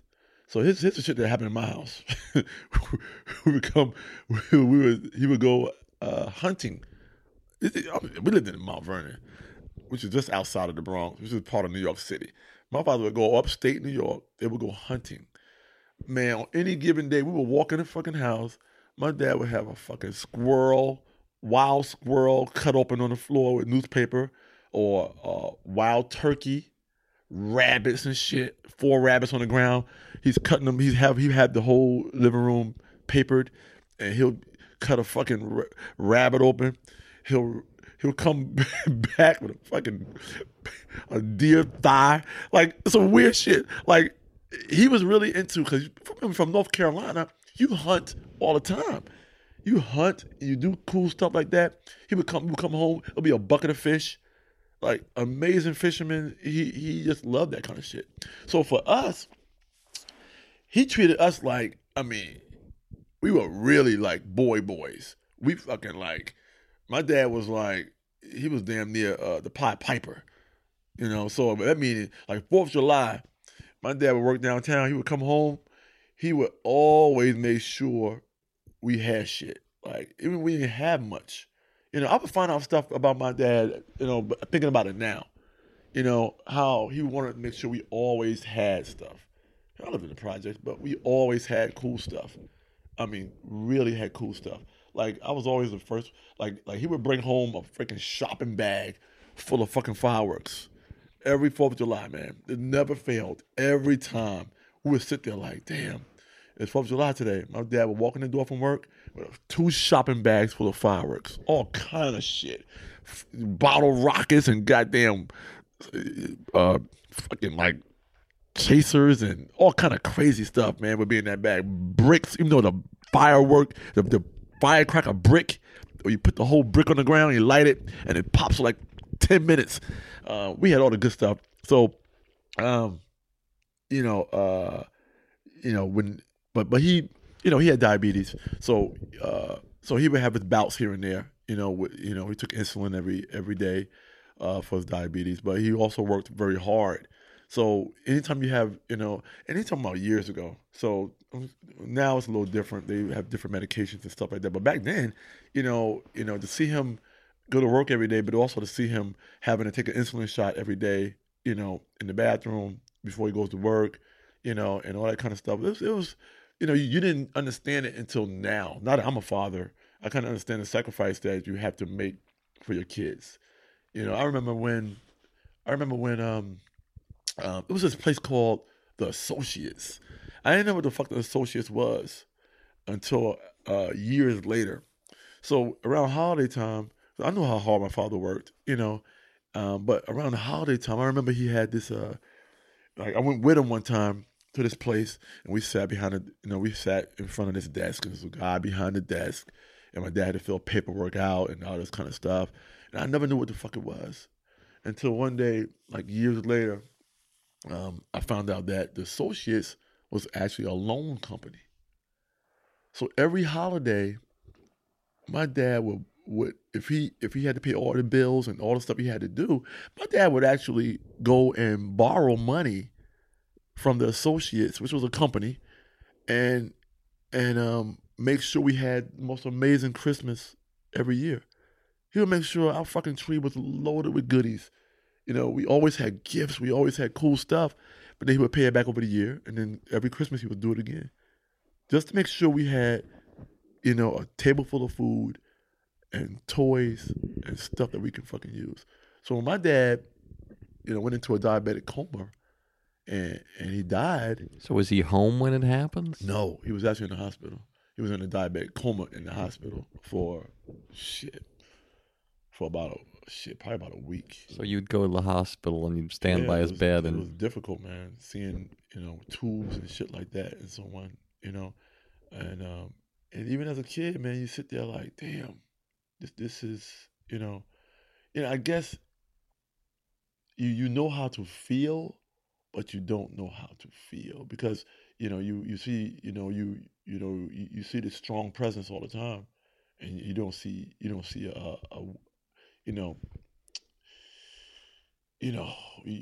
see bouts, you see different things going on in their lives, but at the same time, it was definitely a thing where you got to take care of yourself, and I feel like I'm a lot like him because I make that effort to make sure that people are taken care of and happy,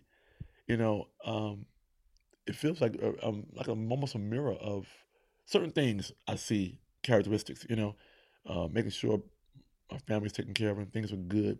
But at the same time, being vulnerable to things, But that's the one thing I think we had a lot of things in common, I feel like, but I also feel like there's a lot of things I would have done differently, you see, employment. There's so many different things that you have to deal with as a parent and growing up, and as a I'll use it as a black man. You have certain opportunities for certain things, and you have to really capitalize on those things. My father was a country guy from North Carolina. He wasn't a scholar, but he was a hardworking guy. But the call comes that day. Yeah. You're in the house. Mm-hmm. Do you go into survival mode like, okay, I'm now calm, I'm the man of the house now, or was it a situation where it was a complete chaos? It was chaos because, see, my mom is not good with loss. She just not she doesn't like to deal with that kind of stuff. So even when the phone rang and my auntie was on the phone, and as soon as my mom picked the phone up, she just handed the phone to me, and she just like walked away and sat on the floor because she knew just by her sister-in-law's voice that something happened. So she just broke down, and I'm sitting there like that was like the changing of the guard, actually. To hand the phone to the oldest son, I got on the phone with her, I found out what happened, consoled my mom.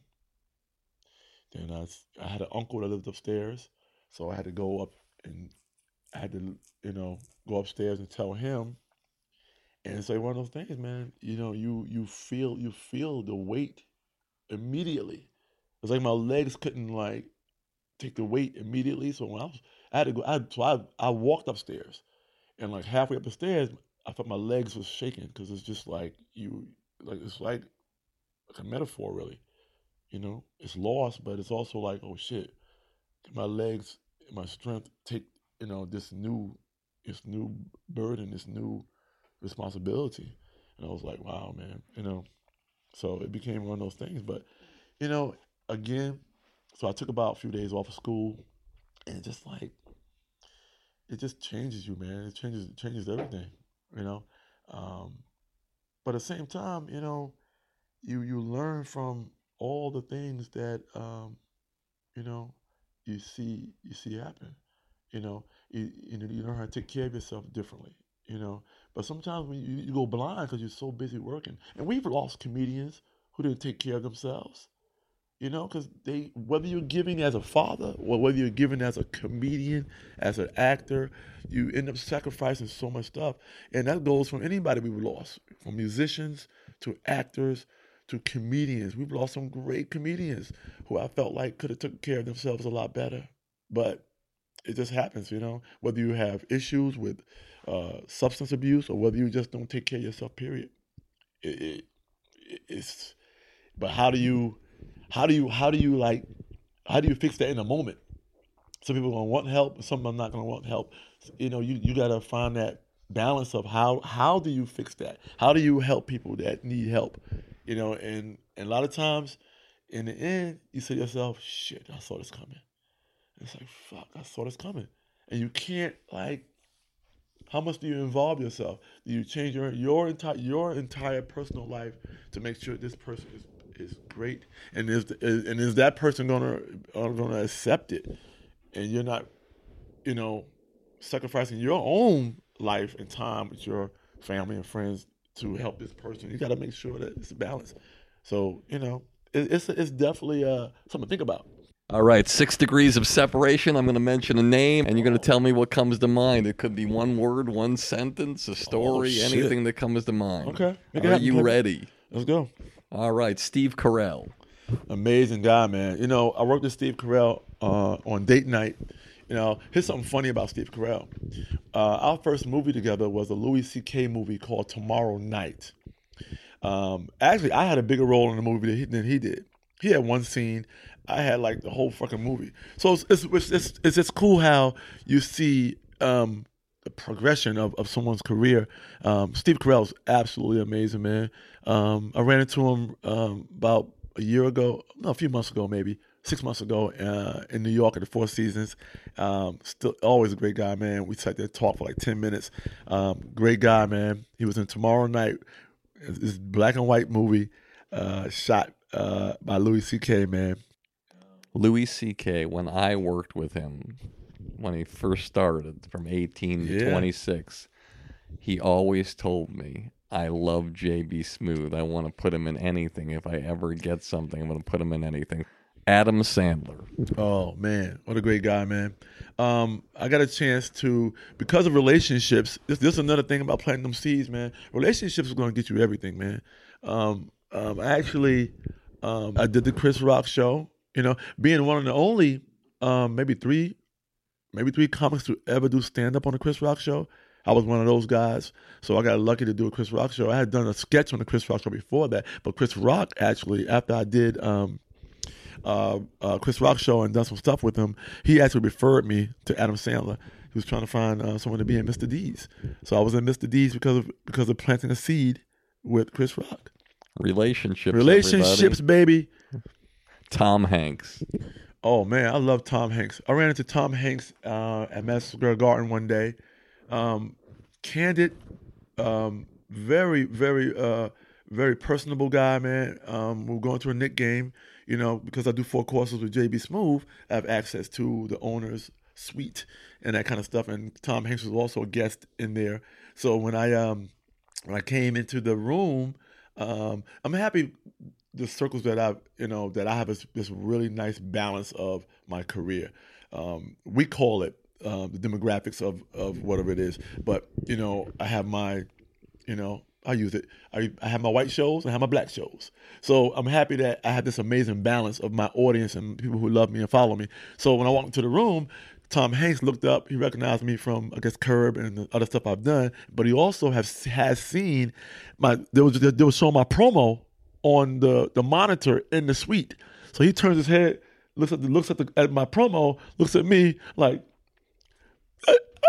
He pointed to me like, JB, and we talked for a minute. Really cool guy, man. Tina Fey. Tina Fey is absolutely amazing. She was a head writer when I was at SNL. Tina is so cool, man. Another way, another thing of planting seeds, man. I gave her a nickname when I was at SNL. I called her T-Fay. I gave her a lot of cool nicknames. I had one guy named Waterbed Kev. I don't know why I called him Waterbed Kev, but it just rhymed. Pretty cool.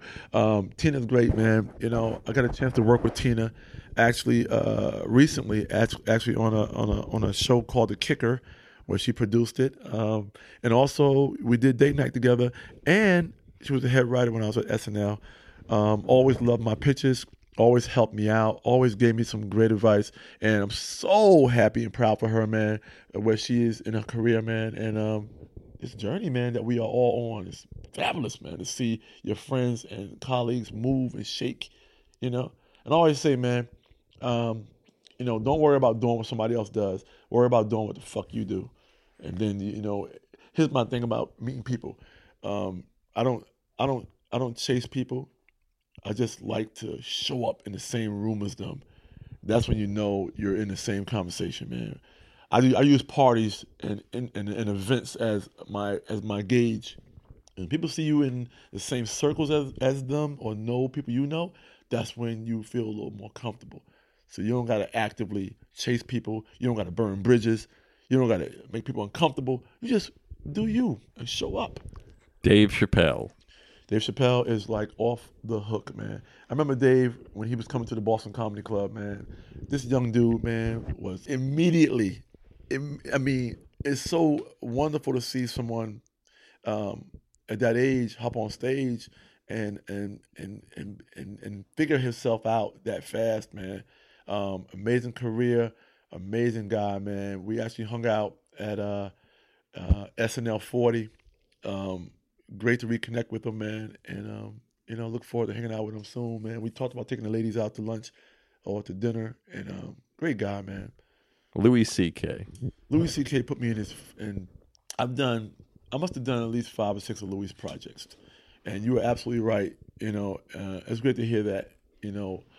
He's told me, and a few people told me here and there, but I saw Louis the other night at the roast battle. So Louis is a great dude, man. But I've done several of his projects, man. We work together. We just keep running into each other, and I'm happy that I've done his Louis show. I did Tomorrow Night with him. I did Pootie Tang with him. I did his Filthy Dirty talent show. I did his other digital thing he did. He actually wrote on Cedric Entertainer Presents. a sketch show I was on Fox. He was a head writer over there. So you count, I'm counting 6 or 7 things that me and Louis and I have worked on together. And I thank Louis for always considering me. So it's always fun. Larry David. Oh, man. This is cool. This goes back to, you know, the SNL thing I told you about, how things have something got to move out the way to allow something to come in. So being a big fan of Curb Your Enthusiasm, you know, it's kind of like I planted myself as a seed. Loving the show, big fan of the show. I remember going in to SNL on right days or pitch days, and we would talk about Curb Your Enthusiasm because it was on that night, and the next day we would talk about it because it was so goddamn funny. And I became a big fan of the show. And actually, man, things go into the universe, and you don't know how it works. But you know, I was actually watching Curb Your Enthusiasm one day. My fiance, who's now my wife, and I was watching it, and I turned her on to it, and I said, "Baby, I love this show so much. I said, I would love to be on that show one day." And she turned around and said, "You're gonna be on that show one day because you say crazy stuff all the time, and I can see you. I see you on this show." Less than a month and a half later, I was on Curb Your Enthusiasm. It's the craziest thing in the freaking world. The turnaround to me getting on Curb was just crazy. And that coincided with me not being re-signed for my 4th season on SNL. So when I met Larry, I remember our first day together. I remember the damn audition. The audition was absolutely crazy. I walked into the audition. I thought I was going to go on tape. I was actually in LA for a friend's memorial service. I lost one of my friends, and I decided to go to LA because he was a producer. He produced the song "This Is How We Do It." This is how we do it. So I went to LA for one day. We had just signed with a new agent, APA. We just signed with APA, and we get there, and I get there, and I'm like, okay, while I'm in town, I'm just going to go ahead and meet with my new agents on the West Coast just to let them know, hey, what I want to do next. So I'll go in there and meet them, and then an agent walks in late. He said, hey, you know, I was running a little late. I was on the phone. How long are you in town? I said, I'm in town for one day. He said, I have an audition here if you have time to go to it. I'm leaving town tomorrow. He said, can you go now? I said, yeah, I can go now. I said, what's it for? He said, Curb Your Enthusiasm. I looked at myself. I said, what? Wow. I was just talking about Curb Your Enthusiasm. My wife just said I should be on that show. And now this pops up, and I didn't get renewed for SNL. I said, wow. That just shows my concept of things, something got to move, something to come in. So I go to the audition. Never met Larry in my life. Met Larry through the TV, you know, and loved it. Larry's audition process is very unique. Why don't you tell the audience about it? So I thought I was going to go on tape. I walk in the room. I had no idea what to expect, but I knew. But here's my process when I do auditions. You know, I'm not sure if it fits everybody, but I always walk into the room as the character. Just so you know, Larry doesn't have a script. Larry doesn't have, as they say, sides or pages that you can read. Larry has suggestions. That's it. So you go in, you know the character, you have a few sentences of what the character is, but 100 actors could read that few sentences about the character, and they could interpret it as being 100 different characters. Yeah. So JB has to choose almost psychically what he feels Larry's looking for, because he's not going to get a chance to call Larry and say, "Hey, buddy, yeah, I know you don't know me, but I know you on the show. So I'm sorry I called you buddy. But listen, I was wondering if you could just share with me what your interpretation is of the character." Hello? Hello. So there is no, like you said, there is no script. It was just 3 scenarios that, you know, we had to pick 2 of the 3 scenarios. And, you know, I picked one. And I always do this. I like to walk in as the character because I feel like turning it on takes away from the process, takes away from a moment there, that initial meeting. So once I walked in the room and Larry was standing in the middle of the room, they said, okay, JB, you're going to improv directly with Larry.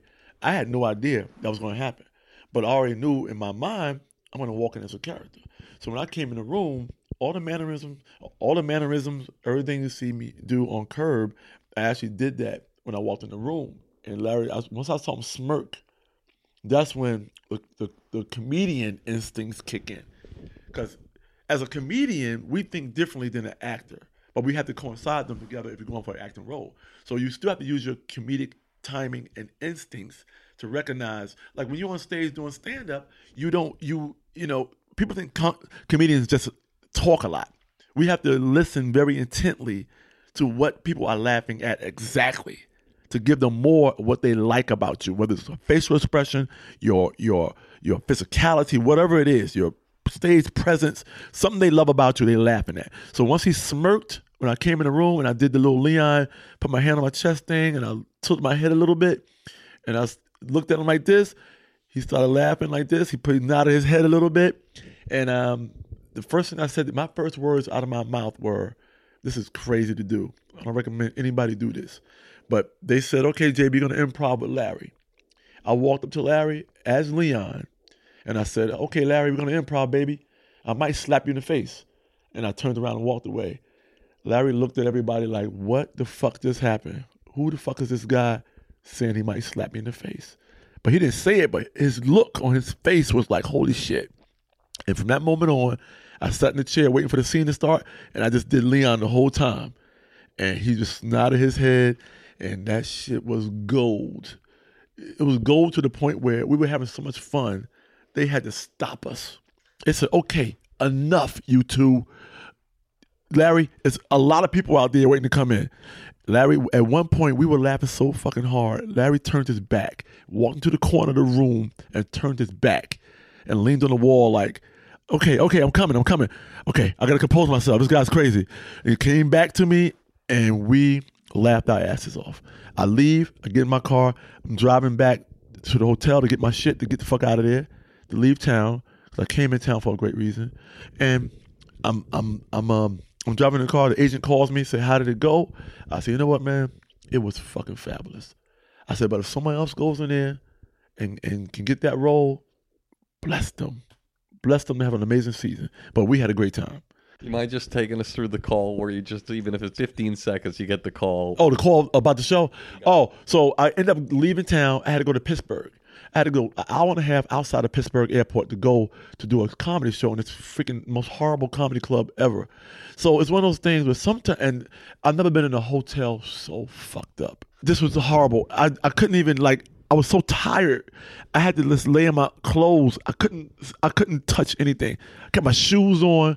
I laid on the bed in my fucking coat. It must have been freaking like 10 below zero. I saw flurries coming. I did the show. The show was freaking crazy. I got into an argument with the freaking owner about content. Something crazy happened. I ended up leaving. I said, you know what, man? He said, I'm going to book somebody, a local guy from Pittsburgh. I'll pay you for the night. I said, cool. I walked out of the club. I saw little snow flurries. I said, you know what? I'm from the East Coast. I know how this story goes. I'm going to fucking get stuck here in this fucked up ass hotel. And I'm not going to be able to leave tomorrow. I'm leaving tonight. So I said, I'm getting in my car. I'm driving back to Pittsburgh and stay at the airport, just in case there's a fucking snowstorm. I start driving.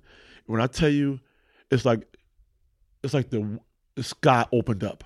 I've never to this day seen that much goddamn snow come down. A half an hour into the ride, it's fucking blizzarding. Blizzard fucking coming down. People pulling over on the side of the road. I said, fuck this. I can't stop. If I fucking stop, I'm stuck here. I was already a half an hour from the hotel. I said, I'm not going to turn around. There's no sense. I'm driving, and I'm just going 15 miles an hour in the middle fucking lane. You couldn't see the road or anything. The phone fucking rings. I answer the phone. It's my goddamn agent. I said, man. So I immediately start apologizing for what happened. I said, you know what, man? I'm sorry, man. I don't know what the fuck to do about that comedy club, man. I'm sorry. He paid me for the one night. So he said, no. Don't worry about it. He said, I know that guy, man. I should have told you before you went up there to do the show that the guy's a real asshole sometimes. I said, oh, okay. He said, but don't worry about that, man, because you got Curb Your Enthusiasm. I was like, what? I said, get the fuck out of here. He said, no. He said, he fucking loved you. You got to start work. He said, how fast are you driving? I said, about 20. He said, do 10 miles an hour.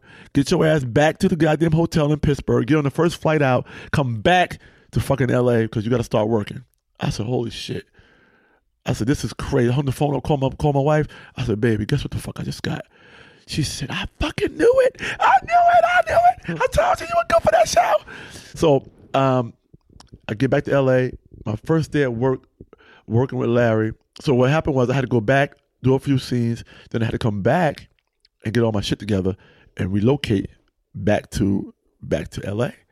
So what happened was we worked our first day. This is a crazy story. So we worked our first day on the job, and Larry said, we were just standing on the side. In between scenes, they were changing the cameras. And he said, you know what? It feels like we've been working together for years. I said, isn't that fucking weird, Larry? It does feel like that. I feel like I already fucking know you. And we did a full season of the show. This is eerie. We did a full season of the show. We get to the rap party. And they had the gag reel. You know what the gag reel is? The gag reel is a bunch of video they take out through the season, and they put it all together on one video to show at a party. All the funny moments, all the funny things that happen. They show the cast, they show the crew, they show all the things that happen throughout the season. So they put the gag reel on, right? So my wife and I standing there, having a drink, just enjoying ourselves. They put the gag reel on. The gag reel starts to play. People started laughing. Guess what the theme song was on the gag reel? This Is How We Do It. Holy shit. My buddy's fucking song that he produced. And if you know it during the show, I always say, that's how I do's it. I say that's how I do's it in the show all the time, because the only reason I came to LA was because he passed away. And I came to LA to show my respects for him. And he was one of my good friends, and he was a big fan, not just a friend, but a big fan, and always looked out for me. So I came to LA for the right reason. And SNL didn't get renewed. My buddy died. So think about this. Just what if SNL had renewed me? I wouldn't have been able to go. I would have been on a contract. What if my buddy didn't pass away? What if he's still alive right now? I would never came to LA. I would never have opportunity to even be on Curb Your Enthusiasm. So things happen.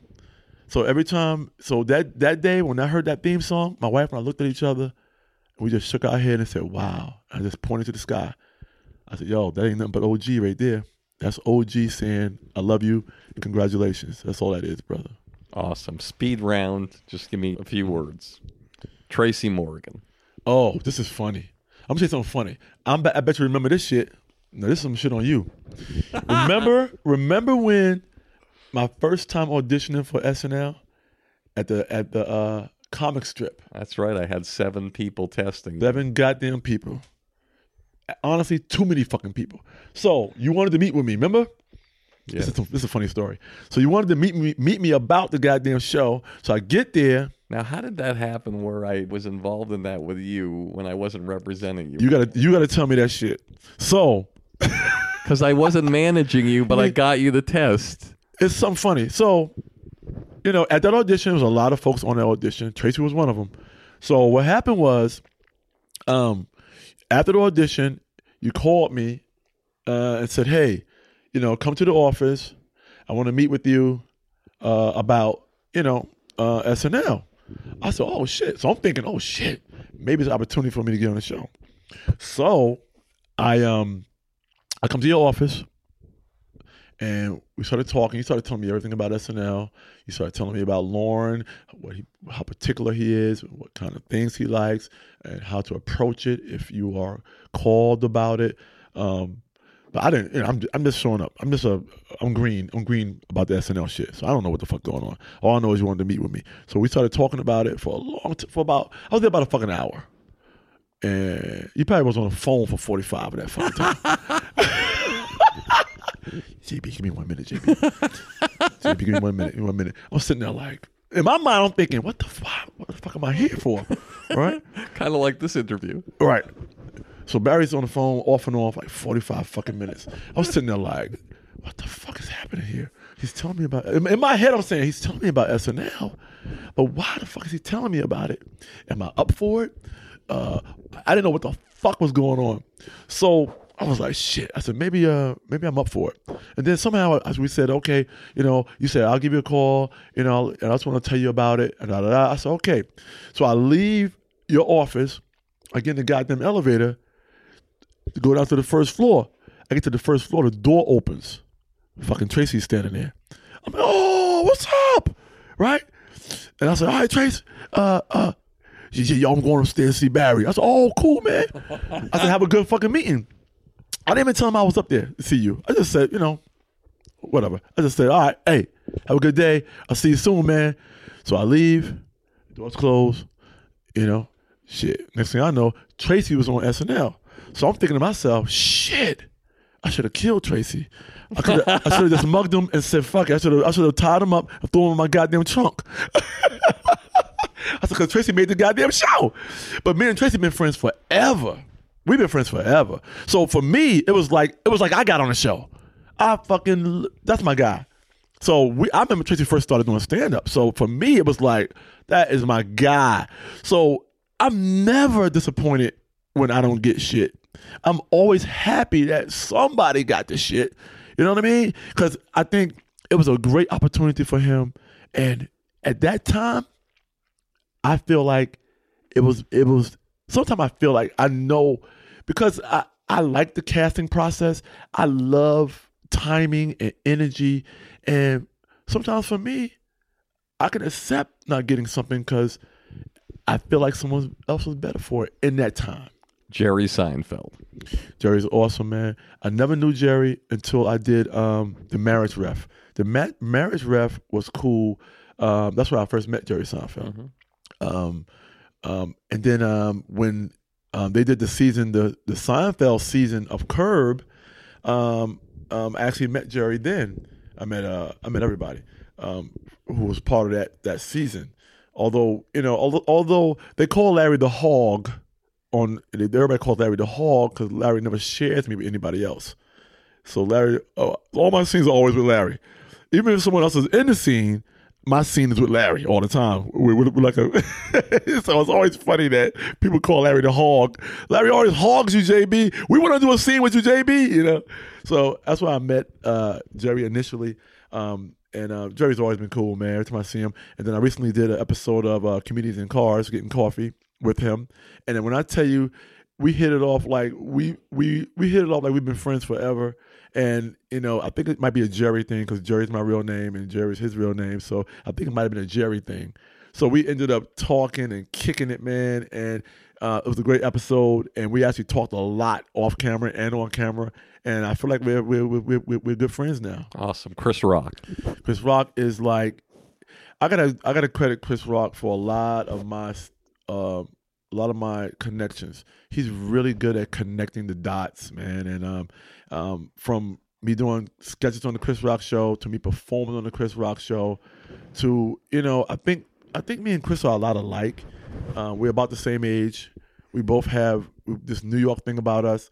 We both, have opportunities to do stuff. We both, kind of stick to what we do, and I think that's one thing we have in common. Chris does what he does, man. And he's, for me, as far as stand-up, in this moment right now, what Chris does is he captures a time. He's a great voice for taking the craziness of the world and reprocessing it and putting it back out there in a cool way, in a way that makes sense, in a comedic way, but at the same time, making light of it in a way that can promote change or promote humor. It's a balance there. Last one, Lorne Michaels. Lorne is like a great guy. I'm gonna tell you why. When I auditioned for SNL, a lot of people get petrified talking to Lorne Michaels. They get petrified to the fucking point where they can't fucking concentrate. They almost are petrified to talk to him. I freaking love that dude. I think the opportunity he gave me to be a part of SNL was amazing. Because when I would pitch, at the pitch meetings, everyone would pitch like one or two.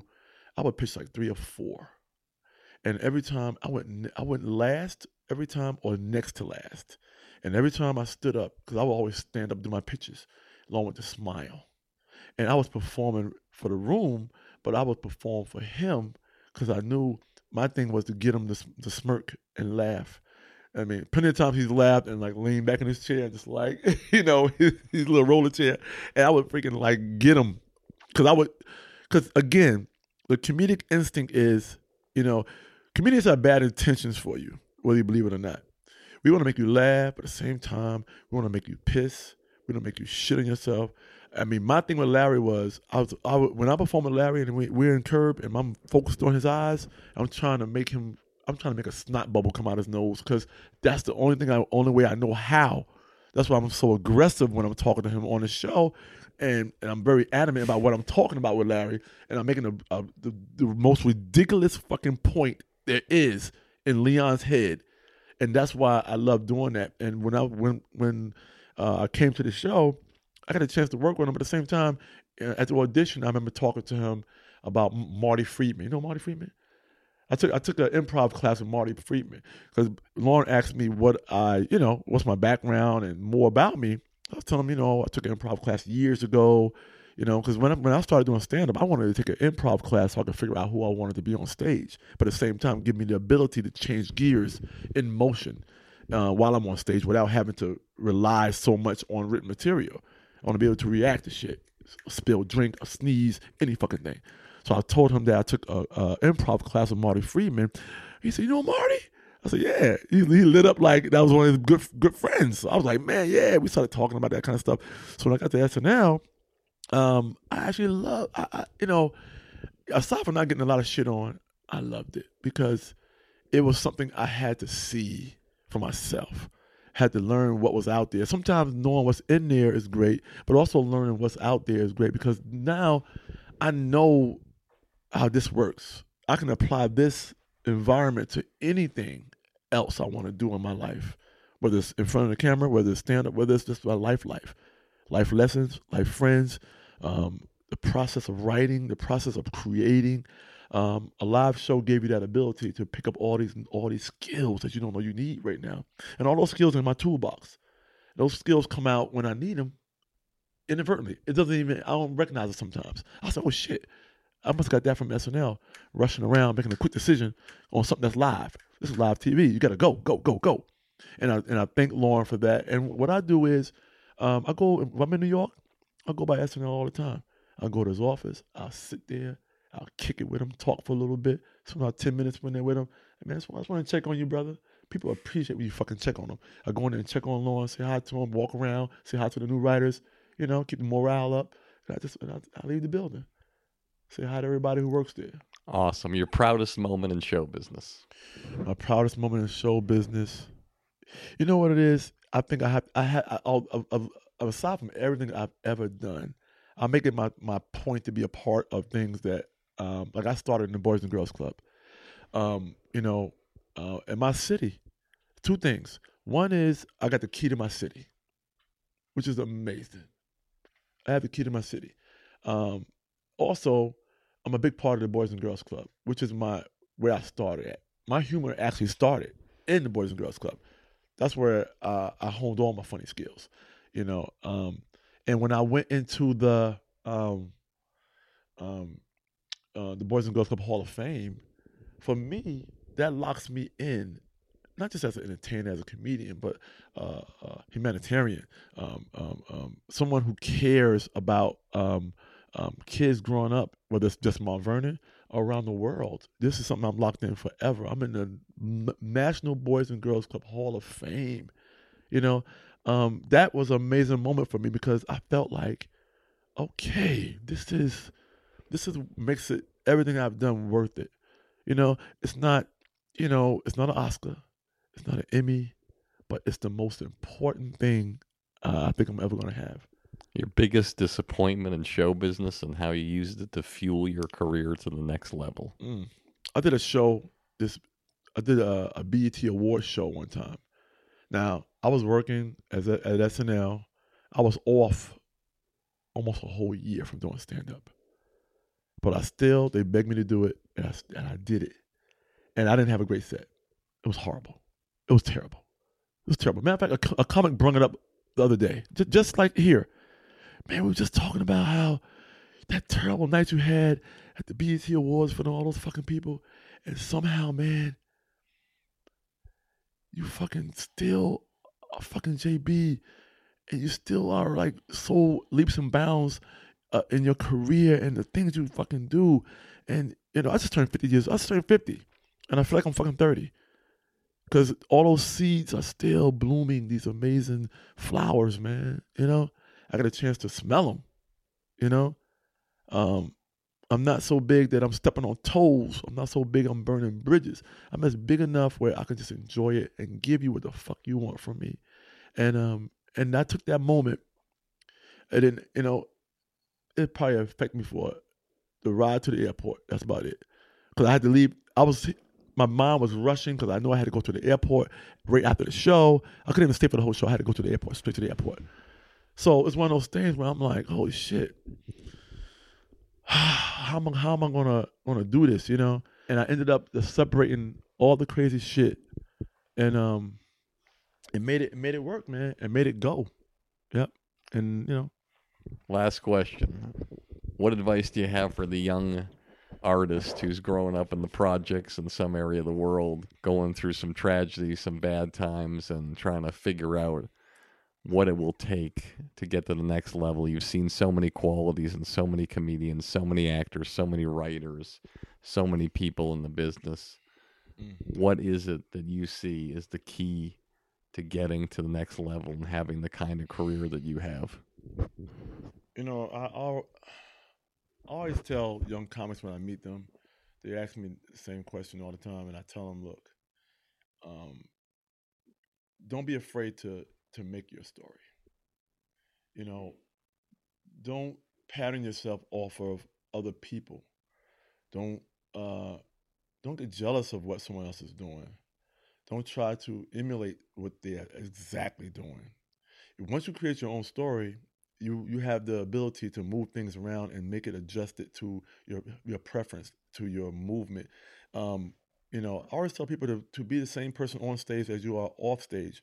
Not that you got to joke around all day, but have the same mind thought, the thinking of it, the base of who you are should always come out on stage. That's what people. That makes you genuine. I tell comics all the time, don't write the jokes, but don't rely on the jokes right now. Get your stage presence together. Get your character, who you are on stage together first. Jokes are gonna come in abundance. They're gonna come. But anybody could tell a joke. It's what you apply to that joke. It's the base of that joke. It's the base of who your character is and how you present that thing that's gonna make people laugh the most. When you do a movie, when you get a cast in a movie, guess what? You can't bring your goddamn jokes. They want who you are, the character, who you are behind these jokes. The jokes are just surface. The jokes are just a vehicle. Stand-up is just a vehicle to get to your next level where you want to go at. You're driving a comedian car. That's what it is. It's just a mode of transportation to get where you want to go. You know, and when you're doing this acting, this stand-up, your dream is to do this. Cast your own shadow. Enjoy what you're doing. You're gonna perform in front of a lot of audiences. You know, I learned something whether I do good or whether I do bad. If I do good, how can I make it better? If I do bad, what did I do wrong here? Okay, let me figure out how I can make this thing work. I've seen it work. Why it's not working tonight? I did something. My pace was wrong. You know, and listen on stage. Understand, listen to what they are exactly laughing at. You know, you can say a bit, and sometimes the bit is getting a laugh, but sometimes your eyebrow raise or whatever you do, or the way you scratch your chest, or the way you scratch your cheek, or where your eyes open and they're laughing at that means they love your mannerisms. Do more of that. Cater to whatever you do and talk about what the fuck you know about. Don't get yourself in the hole where you talking some shit that you don't know what you're talking about. Because a lot of times you'll hear a murmur in the crowd. You're like, that's not right. That's not fucking right. That's not right. You'll hear it, and you're like, am I right? You know what I mean? Get your goddamn facts straight. So only talk about what you know about and what you are familiar with. If you don't know politics, don't fucking talk politics. Don't do it to yourself. If you don't know sexual humor and your sex shit is wrong, don't talk sex jokes. Just know what you do well. And, but above all, though, realize that you're giving a gift to people. The promoter pays us, of course. You pay to get in that club. But guess what? We are actually giving you something for free because we don't get residuals on how many times that joke makes you laugh while you're driving in traffic, or how many times you tell that joke to a friend or your wife, or you bring it up 10 years. You know how many times in the lobby someone brought up a joke for 10 years ago from me? You don't get fucking paid? Yeah. Imagine every time you did it, I got $1. This ain't fucking iTunes. This is free. You know what I mean? If that was a song, and you did that song on some TV show, guess what? You gotta fucking pay me for using that song. Wouldn't that be amazing if we got paid every time somehow some kind of satellite system that recognizes every time someone is inspired or laughs at your joke and your app on your phone just goes bling? Oh shit, another $1. That'd be so fucking cool, but we don't get that. We can say profound, amazing things like a poet, but nah, the comic is different, man. But the world is also changing so fast also, man. Everything's so PC now. The comedic voice is in a weird place, so I just know that comedy, we are the first wave of taking the real news, the fucked up part of the news or the interesting part of the news, and taking it in, reprocessing it and putting it back out in a manageable form. So imagine if all you saw was just the regular damn news every day. That should have drive you fucking bonkers. You couldn't live just hearing the regular news with no take on it, with no absolute take on it from a comedian or a late night show, and no one ever talked about the fucked up news. You'll fucking shoot yourself in the fucking head because you couldn't deal with all that crazy shit every day. If someone didn't make light of the political platforms or make light of something that happened around the world, man, you just can't live like that. So, I hope that, a lot of things are happening as far as, how things are perceived and how things are seen nowadays. You're silencing voices, and I hope we can, find a way to keep laughter in our lives and be able to enjoy ourselves, man, and allow someone else to do it. Allow someone else to take the pain and the relief off you. When someone on stage talking about their life, a lot of times you look at the base of it, a lot of that shit is real. If someone said their dad was crazy or something happened, that shit is real. It's just coming from a certain place. They gotta spin it to make it humorous, to deal with it themselves. But like I said before, we sacrifice a piece of ourselves. Whether you're singing, whether you're acting, whether you're a comedian, whether you're a manager, whether you're an agent, you're sacrificing a piece of yourself to make something amazing. And you can't. Everything can't be done for money. It just can't be. It's impossible for things just to be about the money of it. You really have to have integrity and pride in what you do. So this is what we do. I don't mean to go hard all the time, man, but this is, I'm 50. If I was 20, I wouldn't even be talking like this. But I'm 50, baby, and I'm satisfied, and I'm cool with the process. I'm cool with what I do. I'm cool with pressing my own buttons. But any young guy out there, you got to ride through it, baby. Ride through this shit. Enjoy it, but ride through it, man. And I'm happy that I'm seasoned and I know what I want and what I want to do and what I don't want to do. Well, JB, you cast a shadow, buddy, here, and I'm glad you chose to do this and you wanted to do this. It means so much to me. It was so incredible today. I'm happy you had me, man. And like I said, man, whether it's on stage or whether it's off stage, whether it's in interviews, man, you've heard me on Stern, you heard me on all these other shows. I give, brother. I give. This is I'm not gaining anything by holding in knowledge and holding in things that I can give away to someone else. Oh, I appreciate it. The audience appreciates it. Thank you so much. Hey, man. Good being here, bro. Amazing. Okay, as promised, I'm going to scroll through the list of people who purchased the documentary I Killed JFK. It's an amazing story about the only man in history who has admitted to killing JFK. It's an incredible documentary, and you can get it at the website ikilledjfk.com. You can see the trailer, and it's truly incredible. And so I'm going to scroll through now randomly the people who purchased the documentary this week, and one of these people will be a lucky winner. And they'll get to attend a podcast live with one of my guests, meet them, shake their hand, ask them a few questions, or else if they're out of town, out of state, or out of the country, we'll Skype them in or FaceTime them or anything like that so they can be there. Okay, let's do it. All right, landing on M.G. Bradley from Arlington, Washington. Congratulations, M.G. Also, I figure I might as well give away the same thing to somebody who sent me a message, a review on the iTunes comment review section as well. Why not? So let me look here randomly and pick somebody. All right, landing on Coop 0012 from September 11th, 2013, almost 3 years ago. Heading reads, "Not to be denied!" 5 stars. And Coop writes, "I'm new to the Barry Katz universe. I first heard about the podcast through my friends over at Infamous Hero Inc. What a great company they are. They kept telling me, quote, 'You gotta listen to this guy, Barry Katz,' unquote. After a few weeks, I finally gave it a shot. Going in blind was the best way because I instantly appreciated the humor, the insight, and the experience this podcast has to offer. This guy has the momentum to become everybody's life coach. Looking forward to many podcasts to come." Wow.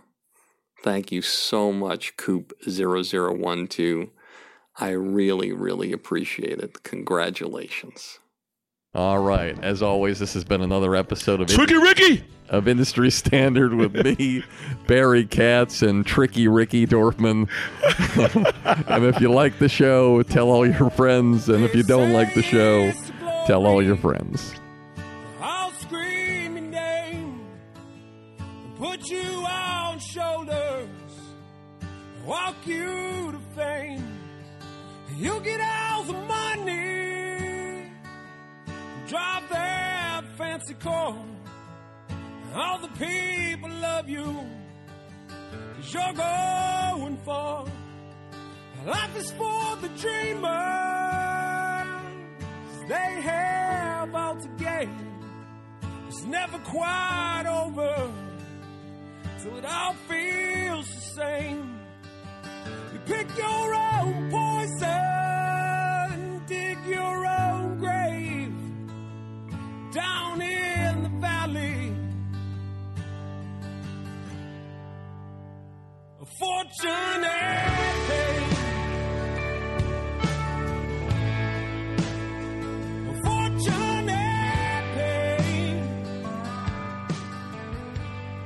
Thank you for listening to Industry Standard with Barry Katz. If you'd like more info on our schedule of new episodes, which will be available for download every Monday, or how to reach Barry through Twitter, Facebook, or email, go to barrykatz.com. Before you leave, please take a moment to subscribe to our podcast, leave a comment, and rate it, even if you think it blows. Thank you for your support, and have a great day.